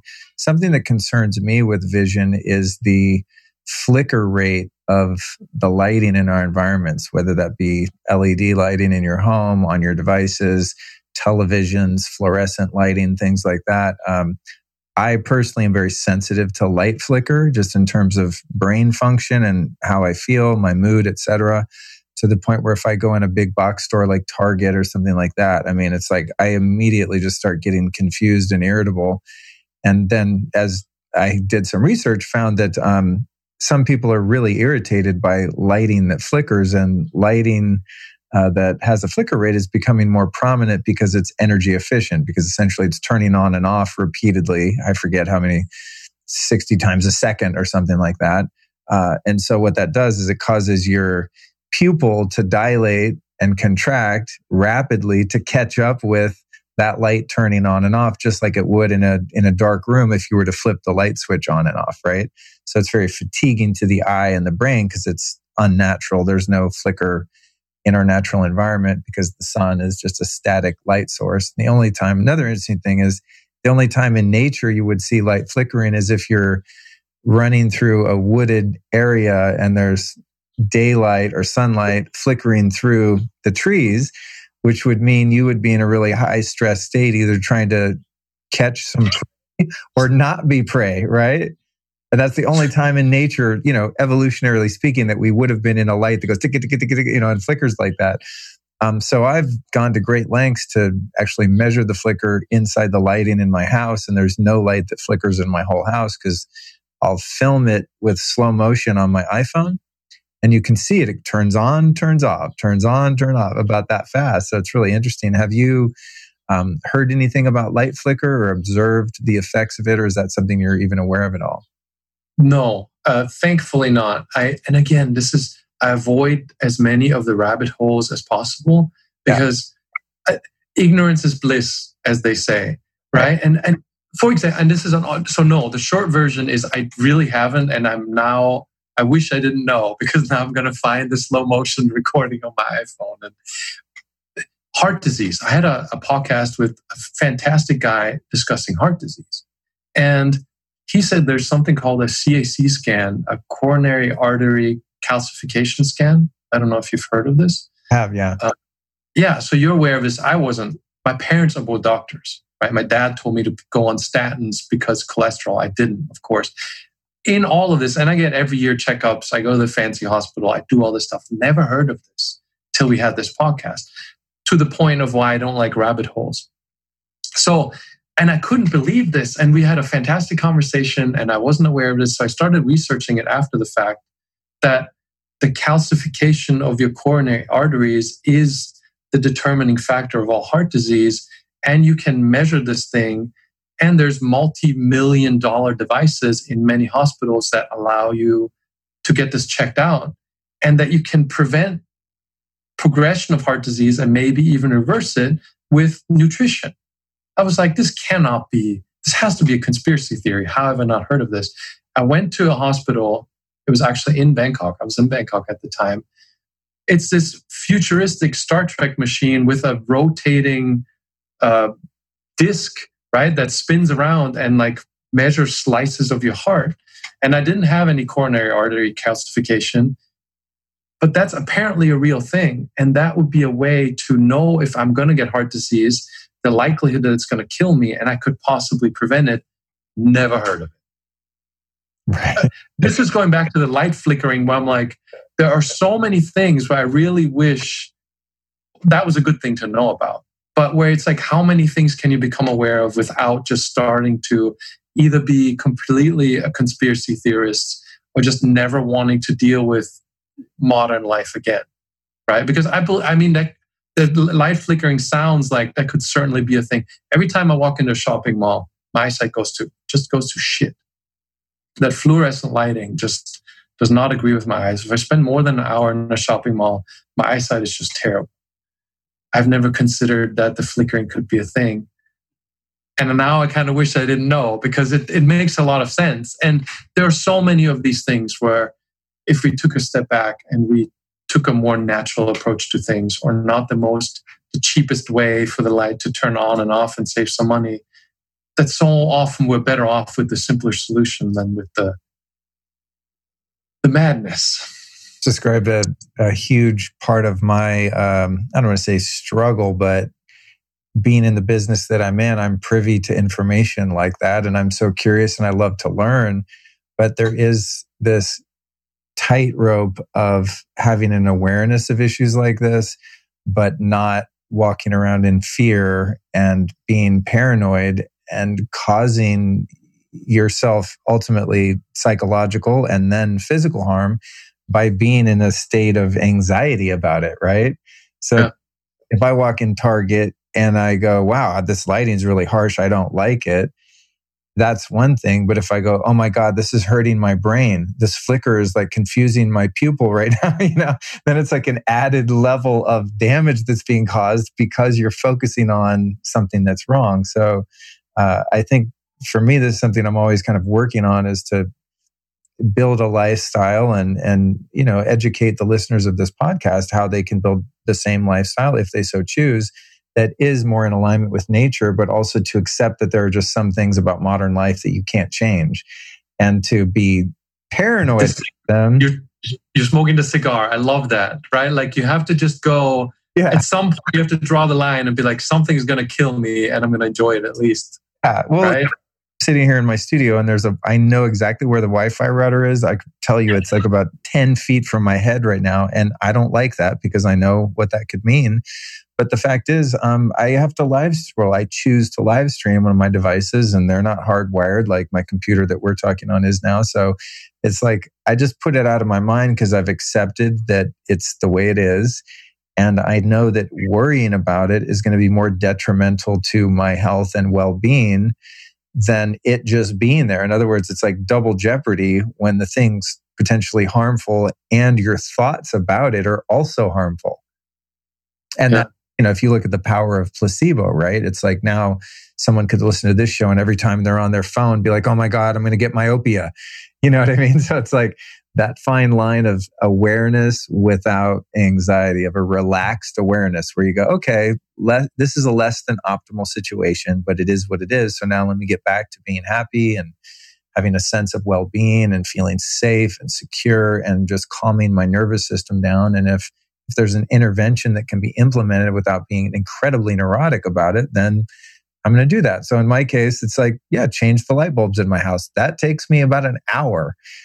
And then it's just done. And I never think about it again. So I'm not, sitting going, oh my God, is this light flickering? It's just fixed. I want to get back to some of your methodology, and also, of course, let people know where they can find your work and your Facebook group and courses and things like that. Because one thing I really like about you is that this is your passion and you've created a business around it. But as people will find on your website, it's really funny when it comes to the money part. It's like, I'm selling something, but the way you approach it, I really dig, because you're like, now's the part when I'm going to tell you it's going to cost some money. And here's like 80% of the shit you can do to fix it for free. But if you want to take it to the next level, there is, different training and stuff available. So I like the way you very transparently and in a funny way, like sell something online. But when it comes to the methods of actually fixing it, which I'm sure people are like, okay, so it's a problem. How do I fix it? So one is the reducing the screen time. We've established the hierarchy of device distance, you could say, right? Best to worst. And then getting in the habit of learning how to measure your eyesight, at what point it gets blurry, and you're making an app, which sounds amazing, to make that more simple for simpletons like me. If we're not doing exercises in the way that they're presented in something like the Bates method, where we're rolling our eyes around or squinting or covering our one eye and this kind of stuff, tell us about active focus, because I know that's part of your recommendations, and anything else that might be helpful to people that listen to this show and go, I want to start doing something right now because my eyes are getting a little weird, or I want to, in fact, reverse what I have going. Okay, that's a lot to unpack on this one. The approach is very simple. And the reason I joke around about buying stuff online, because you really don't need to. I invest in businesses. I'm a stock trader, so it's not my main monetary focus. I just don't like it losing money. And it, like doing this app, like all this stuff costs a ton of money. So I like it to at least break even, which is why I'm not that focused on you have to buy stuff. The approach to reversing your myopia is simple enough to where you don't have to pay me for it. The main thing is measuring. Like if you have any kind of measuring tape, the stuff you can buy on Amazon for $1 or $2 that people use for clothes making, like the soft measuring tape is the easiest. But you can use any measuring tape and just put it on the side of your eye, right? Like where the bone stops, and then measure the distance to, I like books. Like books are easier than screens. No flicker, no refresh, no backlight, just a white page with black text on it. Hold the book close enough to where the text is absolutely not blurred, and then move it back slowly till the text changes at all. Like usually it's not blurred at starts, but it's like instead of being black, it starts to look like a little grayish or a little fuzzy, or anything changes. That's where the refractive error starts. And you just measure that distance. There's a calculator on the website that converts that to diopters. You don't have to. You can just write down what that distance is. And the main thing that gets you into this whole thing is measure the distance after you spend 3 hours on Netflix and see that number go down. Because something happens in your brain that goes from this theoretical, this is interesting, to, wow, this affected me when that distance changes. Measure the distance when you're in a naturally lit room with full spectrum lighting. You can even, if you want to get crazy about it, you can measure the lux and see how bright the light is. Measure that distance where the blur starts on that same page. Then go in an artificially lit room with some narrow artificial UV spectrum that has the same lux and look at that centimeter distance, and it'll be different, right? Once you start realizing how much your eyesight fluctuates, that gets you into this whole thing. That's why I'm doing the app, because I realized where you got stuck and where people get stuck is measuring sounds. I don't have a measuring tape. And the temptation comes from you eat a pizza and have a Coke and then measure the distance right as your insulin is spiking and it's lower. And then you start realizing how all of this stuff plays together, right? And once you know that distance, now you know, right? Like it equates to X amount of diopters, right? Like you can see X amount of centimeters. That's the same as, say, for example, 2 diopters. So I need 2 diopter glasses to correct my eyesight. So you can go online and buy yourself a pair of minus 1.75 diopter glasses. And when you get those, just put those on and see how you see with those. It's that simple, because the word prescription really irks me, because it's not a prescription. It's just lobbying for a clear curved piece of plastic. Print out an eye chart, put it on the wall, see how your eyesight is with that minus 1.75, right? Like that awareness of you're not a victim of a thing and you don't need the optometrist to tell you what correction you need is, 1, incredibly liberating, and 2, puts you in this place of where you feel like you're in charge and it's now an interesting project, right? Like whatever your correction is right now, if you go down by a quarter diopter and you look at the eye chart and see how your vision's affected by that, it becomes a thing you can't resist. Because tomorrow morning you're going to check that eye chart, right? And then you're going to check it after a night of drinking and go, ooh, that was not good. And that is what gets you. People who make it that far, in many cases, I want to say in most cases, but very frequently get back to 20/20 eventually, because that process is so engaging. And that reduction, like once you make the first reduction, you're like, I have control over this, right? This doesn't just go up. I don't just go to the optometrist. They don't just write $200 prescription that I then fill, right? I can actually get a lower one. The active focus thing is something that generally takes people a little bit of time to discover, is entirely natural to our eyesight. Anybody who's never worn glasses has active focus. It's basically something is a little bit blurry at any given distance, and you just blink at it and you will it to clear up. There's always that little bit of where your eye didn't focus correctly, or there's a little bit of margin, like sandbagging, right? Like if you really need it to clear up without squinting, you can clear it up. And most people who've never worn glasses just instinctively do this and know how to do this. If you've worn super strong glasses that stunt that ability, you might have forgotten how to do it.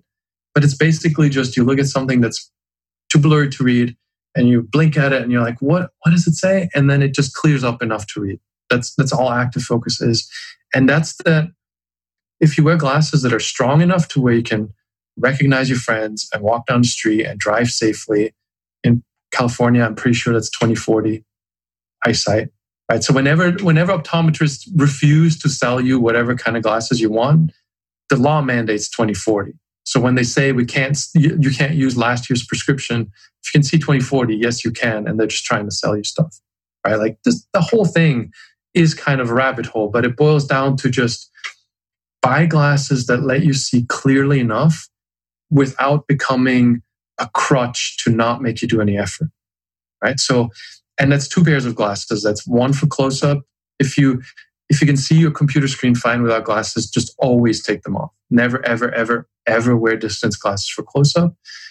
If your glasses are over 2 diopters in general, you need something for close up. That's usually a diopter and a half less. I have a whole free email series that also explains all this stuff for people who get lost in the details, can't write it down. So you have about a diopter and a half less for close up. That gives you that computer screen distance with a little bit of challenge. So if you're sitting ergonomically comfortable, that distance should let you see the screen clearly.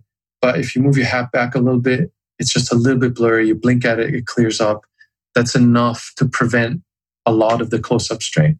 That's how you can get away with 8 hours a day of screen time, by wearing correction low enough and challenging your eyesight.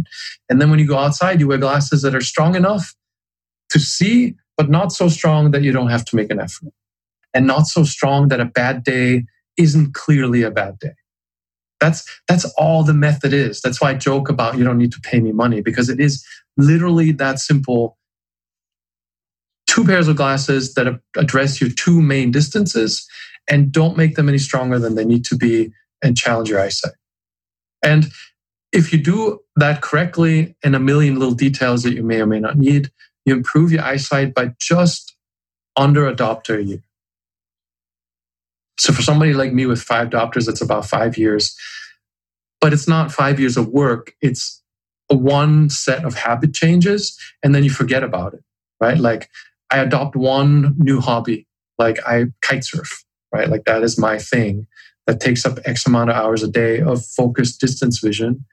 And then I have 6+ hours of screen time that I break up in 3-hour chunks, right? And my vision stays 20/20. And even if I would have been at -5, this set of habits of I'm wearing the right glasses for close up, I have a distance hobby, I'm taking enough breaks, would improve my eyesight by itself without me having to do exercises by just almost a diopter a year. So you spend about a month or 2, like getting into it, tinkering with it, figuring it out. And after that, it's just an autopilot process to where every 3 or 4 months, you buy a new pair of glasses that are lower than the last pair. Wow, that's cool. When it comes to the active focus, when you're, like I have something written on my wall, a reminder, well, it's not written on the wall, piece of paper taped to the wall. I'm not doing graffiti in my studio here.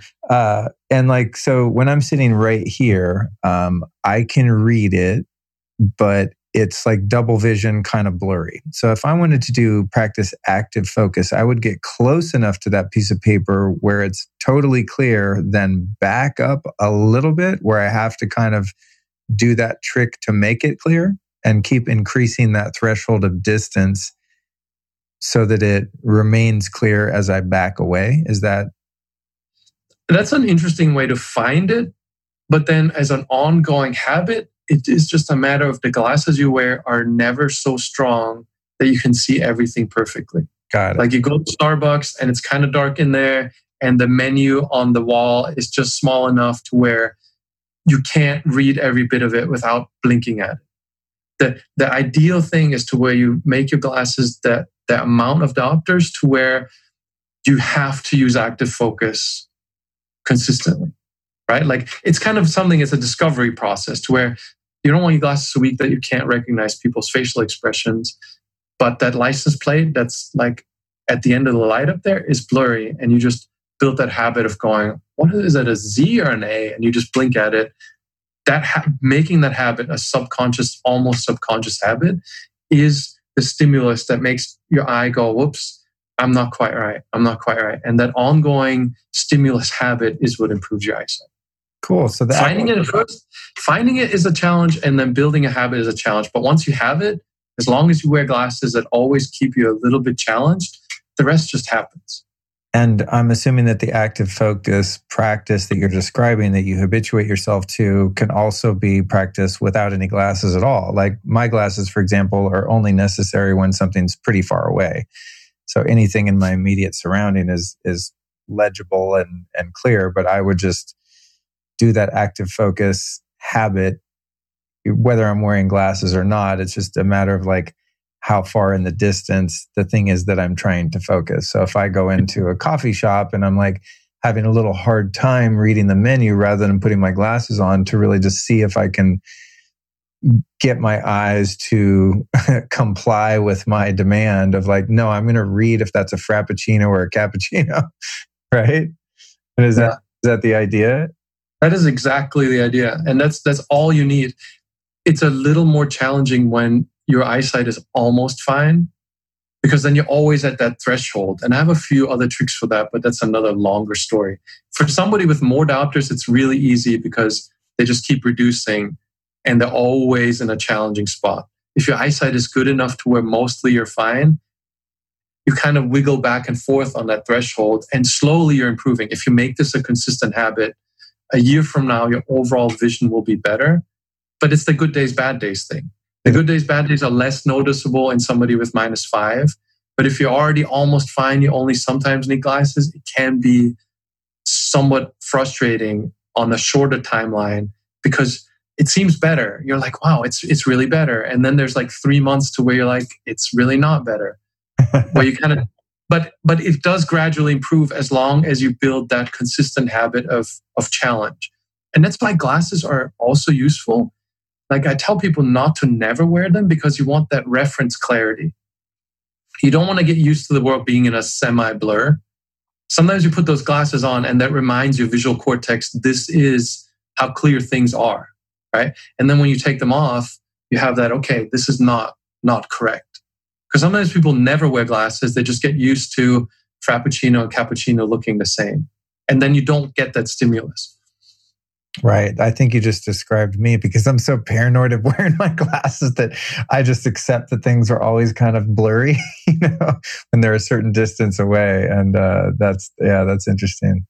So one thing you can do if you're paranoid is low light conditions, the refractive error is more noticeable. Movie, theater, nighttime walk, neon lights, all that stuff.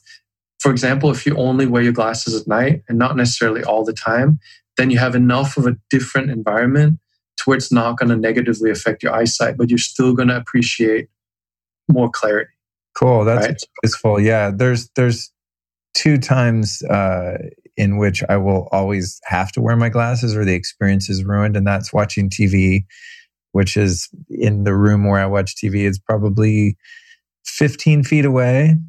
And I can see what's going on, but it's annoying because it's blurry. And the other one would be going to the movies, which we don't do anymore now that our society's been transformed into a dystopian, totalitarian nightmare.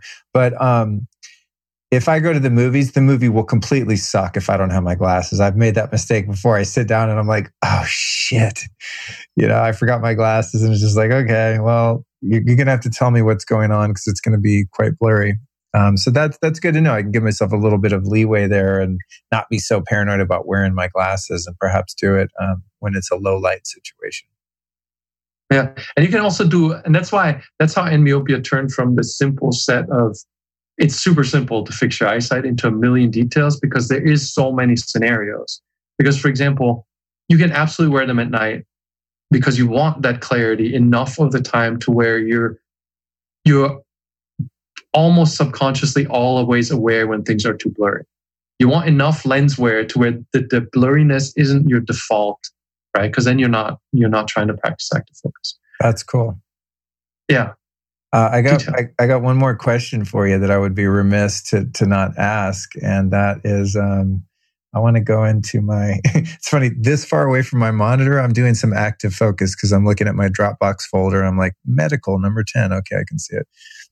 By the way, this is where some things are more challenging because, for example, if you're editing a podcast, I notice because I'm doing my own sometimes. Yeah. When you're that focused, you end up creep in because you're too focused on your work, right? And the reminding yourself to go, okay, it's going to take me longer to see the timeline, but I'm going to move back. Like those little details make a difference over time. Cool. All right. So I'm going to tell you what my latest, and again, I think this was just on a bad day because it was, well, actually, let me tell you both of them. And I want to do this because there might be someone like me out there that doesn't understand diopters and what any of these goddamn numbers mean. When I first, I was 48 years old or something the first time I had to go in and get glasses. I don't know the terminology or what anything means written on my prescription, but the first time I went, it was distance right is 1.25, distance left 0.75. And then a year later, when I went back to the same optometrist, the distance right was 1.25 and the distance left was 0.75. Oh, wait, am I looking at the same one? Jesus Christ, hang on a second. I'm like, wait, those numbers were the same. No. Oh my God, you know what's fucking funny, dude? Well, we'll just go with that. But you know what I think I did? Oh, this is hilarious. I forgot I did this. And I hope no one from whatever regulatory agency ever listens to this. But because I didn't want stronger glasses the last time I got some new glasses made, I had my graphic designer Photoshop the date on my prescription to change it to the next year. I didn't hear anything you just said. Hear that? People buy glasses online a lot, and I get these comments often, and nobody ever checks. But when they ask how to get a prescription, I'm always like, I don't know. Don't know. Yeah. Well, no, I didn't really do that. I was making a joke. A good friend of mine heard about his cousin's girlfriend. There we go. That's, yeah. Somewhere in a country where glasses are not prescriptions, which those countries exist. So let's just go back to the right 1.25 and the left 0.75. From your perspective, I would think, since you went down from a diopter of 5 to 20/20 vision, that what I've got going here is absolutely fixable if I commit myself.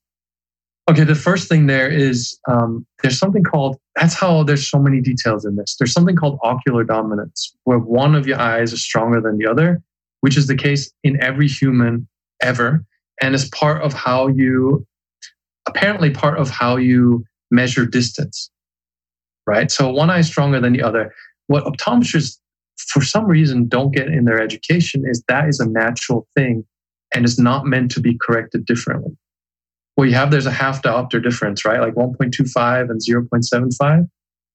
What you actually want is a pair of -1 diopter glasses.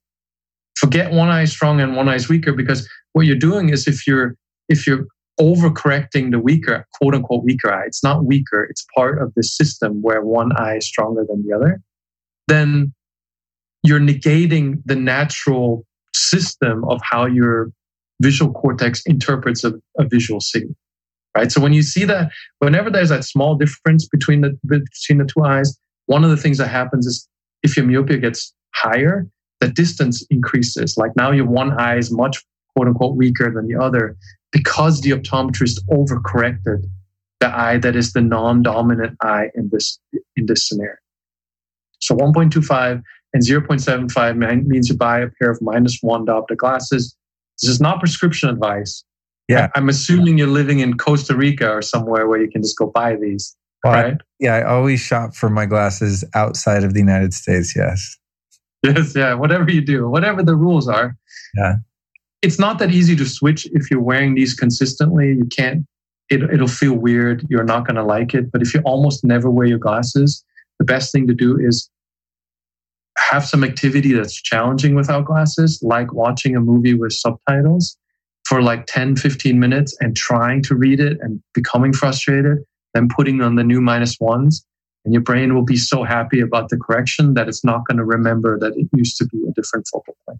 Cool. That's awesome. But that's because you want your natural focal plane and the artificial one to be as close together as possible, because it's confusing to your visual cortex to go, why is one eye all of a sudden stronger than the other one when you put on your glasses? So that's an extra step in making it harder to accept your natural vision when the glasses change the relative focal plane, right? If you put on the -1, it's just everything moved a little bit. You put on your current glasses, the left eye moved more than the right eye. And that makes your visual cortex unhappy because it doesn't naturally occur. And the feedback it's getting is something's wrong with the eyeballs. Right. So if you get anxiety and stuff like that from these focal plane changes, that's another thing that happens in some people. It's just your visual cortex is the biggest part of your cortex goes, there's something wrong here when the relative focal planes keep changing. That's really interesting. Wow. Thank you for that information. The last thing I want to ask you, and I found this to be a little confusing. I think I might have mentioned this to you a couple of years ago, is that this particular optometrist also prescribed some computer glasses. And those I have around somewhere, although I don't really use them. But they do make it, I notice if I wear the computer glasses, there's a little less strain from working, 18 inches away or however far I am from the monitor typically. But those say right plano and then left plus 0.50. Wow. Interesting. That's that makes no sense at all, because that plus goes in the opposite direction. Plus is for farsighted people, and the plus should actually make it more difficult to read. It should be more blurry instead of less blurry. Okay. So if you close the eye where the plano side is with those glasses on, and then compare how you can read the screen with the plus lenses. What age range are you? I'm 49. Because that's usually when people have presbyopia, like they have challenges reading up close. Like if things appear clear with that plus lens, that's a presbyopia symptom. Got it. And then I would definitely not wear those, because that'll just make it worse. Okay, cool. Well, I think I lost them, so that's a because it was hard for me to habituate because I don't really need them, but it did seem to like kind of bring things a little closer and magnify them, which made me be able to just kind of sit back a bit. But anyway, they're gone. That's very useful. Thank you for the information. I'm assuming I'm not the only one listening that doesn't know what any of those freaking numbers mean and has no point. But easy to figure out. So, for example, your distance, and I didn't mention this at all, is when you measure your distance, the centimeter distance of how far you can see clearly, and diopters is a direct conversion. It's just 100 divided by the centimeters equals diopters. That's it. Like, I don't like math either, right? Like, but it's that simple. Like, I have my phone. So say you can see 40 centimeters. So 100 divided by 40 is what? 100 divided by 40? 2.5. Right? So 2.5 diopters is the glasses you need if you can only see 40 centimeters. So if you're sitting in front of a book and you're measuring the distance and it's at 40 centimeters, it starts to be blurry, then you need minus 2.5 diopter glasses to have perfect vision. And the formula is just 100 divided by the distance. So diopters is nothing other than how far can I see before there's blur. Oh, cool. That's it. Well, thanks for the clarification. I should probably mention that way earlier, because I know I can see your eyes going, oh, God, whatever, math. I'm that way. But it's really just distance to blur. You can express it in centimeters. You can express it in diopters. It's 100 divided by the distance. That's it. Got it. Cool, man. Cool. Very good. Okay, so that brings me to the close here. And I want to know where people can find, your Facebook group, website, when you anticipate this app for measuring your distance site is going to come out. Give us any links, anything people can do. I know you've got like that email series I think I had last time I was looking at your content. It was really great and informative and actually kind of helped me at least make some progress in learning about this stuff. So what can people do if they're like, cool, I have this, I want to fix it? So myopia.org is the website that has everything that you need.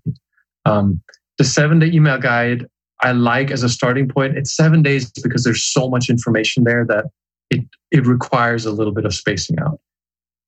That's all you really need to get started. All the stuff we talked about here, close-up glasses, distance glasses, diopters, the conversion, how to measure is all in those 7 days. So that 7-day guide is on every page of the site. You just put in your email. I'm not going to spam you afterwards. That's all you're getting. From there, there's a link to a YouTube channel, which has my cringy face on it, explaining a lot of these concepts in a lot of videos. Our Facebook group that has 17,000 or so members right now and is very active. 12,000 or so members, according to the Facebook stats, are consistently there. There's a link to a forum. So if you don't like social media, we also have a forum that gets really nerdy. One guy bought the machine that measures your axial length. And for the last year, he's been measuring how long his eyeballs are and how much they're shortening. So the forum gets super nerdy. if you want the real rabbit hole. We're also finally making a wiki. So that's community sourced. So you don't have to necessarily read all my rant-filled website articles to get all the content that's coming out in the next few days. All of the general social media and all the stuff that you need, myopia.org will take you to all of it. Awesome, man. All right, I've got one last question for you, and this will be probably a bit of surprise, I hope. You've taught me in the audience a ton today. Who have been 3 teachers or teachings that have influenced your life and your work that we might be able to go check out? Wow, that is a surprise. That is a surprise. I don't have a good answer for this because, for one, I'm terrible with names. And for the other, I read a lot. Like on average, I'll read, not lately since I've been stuck here, but 2 or 3 books a week is pretty common for me to just read stuff. My favorite, I'm going to give you one, and this might sound a little stereotypical maybe for California, but Buddha. Because especially with these rabbit holes, and especially with all that stuff, like just finding the inner peace to not care, understanding things, realizing things without an emotional attachment is probably my biggest all around. How do I still enjoy life while living with this awareness of all the things that you're learning and that I'm learning and that we're around? So that's, as far as teachers go, that would probably be my 1 out of 3 pick. I don't really have 2 other ones because I have. Okay. I mean, that one's a big one, dude. So that gives plenty. And it may sound like one of my best friends here, who is 23, but is older than me when it comes to like maturity. It's all Buddhist stuff. Every time I'm like, how do you come up with this thinking? It is always Buddhist stuff, and it centers so much of the social media and the Instagram and being lost and stuff, going back to something that's been figured out so long ago that we need to get back to, and away from the emotion of how many people liked my stuff. Yeah, thank you. Well, that's sage advice, and that definitely qualifies for a great recommendation. And with that, I will bid you farewell, my friend. And I'm really, really pleased that we had the opportunity to finally get this podcast recorded. You've been in my email folder of like people to interview for a long, long time. And, finally the stars aligned and we're both motivated to get it done. So I really appreciate you taking the time to share your wisdom and expertise with us today. Thanks so much for taking the time. I really appreciate it. For sure, man. All right. I'll talk to you soon. Well, that was a lot of very useful information when it comes to restoring your vision, was it not? I promised, and Jake delivered. Now, if you want the show notes and even links to the complete transcripts for every single episode, including this one, don't forget, all you have to do is go to lukestory.com/newsletter. That's lukestory.com/newsletter, or simply text the word lifestylist to the number 44222 on any US phone. That's all one word. Lifestylist to the number 44222. Okay, a little bit about next week's episode. It's called A Spiritual Awakening with the David Hawkins Map of Consciousness, featuring Clayton Stedman. And for those of you that have been listening to the show for a while, I constantly refer to the work of Dr. David R. Hawkins, one of my all-time, if not all-time, most influential spiritual teachers. And one of the things that Dr. Hawkins created was this map of consciousness and the use of kinesiology to determine the level of consciousness or the truth or falsehood of different concepts, theories, teachings, etc. So next week's guest, Clayton, has spent years and years perfecting the art of this kinesiology method and the work of David Hawkins. So while David Hawkins has passed away, and I obviously couldn't get him on the show, at least in this linear reality, I was able to get someone who's as much of a super fan and even more of an expert in all of Hawkins' work. So that's next week's episode. To make sure you don't miss that or any episode to follow, make it really easy on yourself. Just click subscribe on your podcast player, and each episode of this show will be magically uploaded, or rather downloaded. Which one is it? Uploaded or downloaded? Maybe both, to your device or computer. Let's thank our sponsors, because honestly, without them, this show would not be possible. I couldn't do it for free. I'd have to have a job somewhere. And God knows in today's job market, that could be difficult considering my limited skill set. So let's thank Blue Blocks. To get yourself some amazing, stylish, very effective blue blocking eyewear, go to blueblocks.com. That's BLUBLOX, blueblocks.com. Got a discount code there of 15%, and the code is Lifestylist at blueblocks.com. Next, let's thank our friends over at Juve. I did a Juve session this morning, as I do 98% of the time. Amazing red light therapy with health benefits too numerous to mention in this outro, but you can get yours over at juve.com/Luke. That's JOOVV.com/Luke. I literally could not live without red light therapy. It's the best ever, and you can find it at juve.com/Luke. Last but certainly not least, everyone loves chocolate, especially Cacao Bliss from Mindful Health. You can find this amazing powdered elixir with tons of other fantastic herbs and adaptogens at earthechofoods.com/Luke Story. That's earthechofoods.com/Luke Story.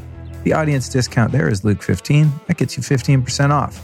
So those are our 3 official sponsors of the show today. If all of those links are too much for you to recall, remember you can always find them by clicking on the show notes in your podcast player or the show notes that get emailed to you if you sign up for my newsletter. You can also find all of these products at lukestory.com/store. I've put together over the past 5 years a very well organized and highly curated collection of all of my favorite health and wellness products. That's lukestory.com/store. All right, folks, that's it. I'm going to let you off the hook here, and we'll be tuning in next Tuesday with Clayton Stedman, talking all about the work of Dr. David Hawkins. Be back in your ears then.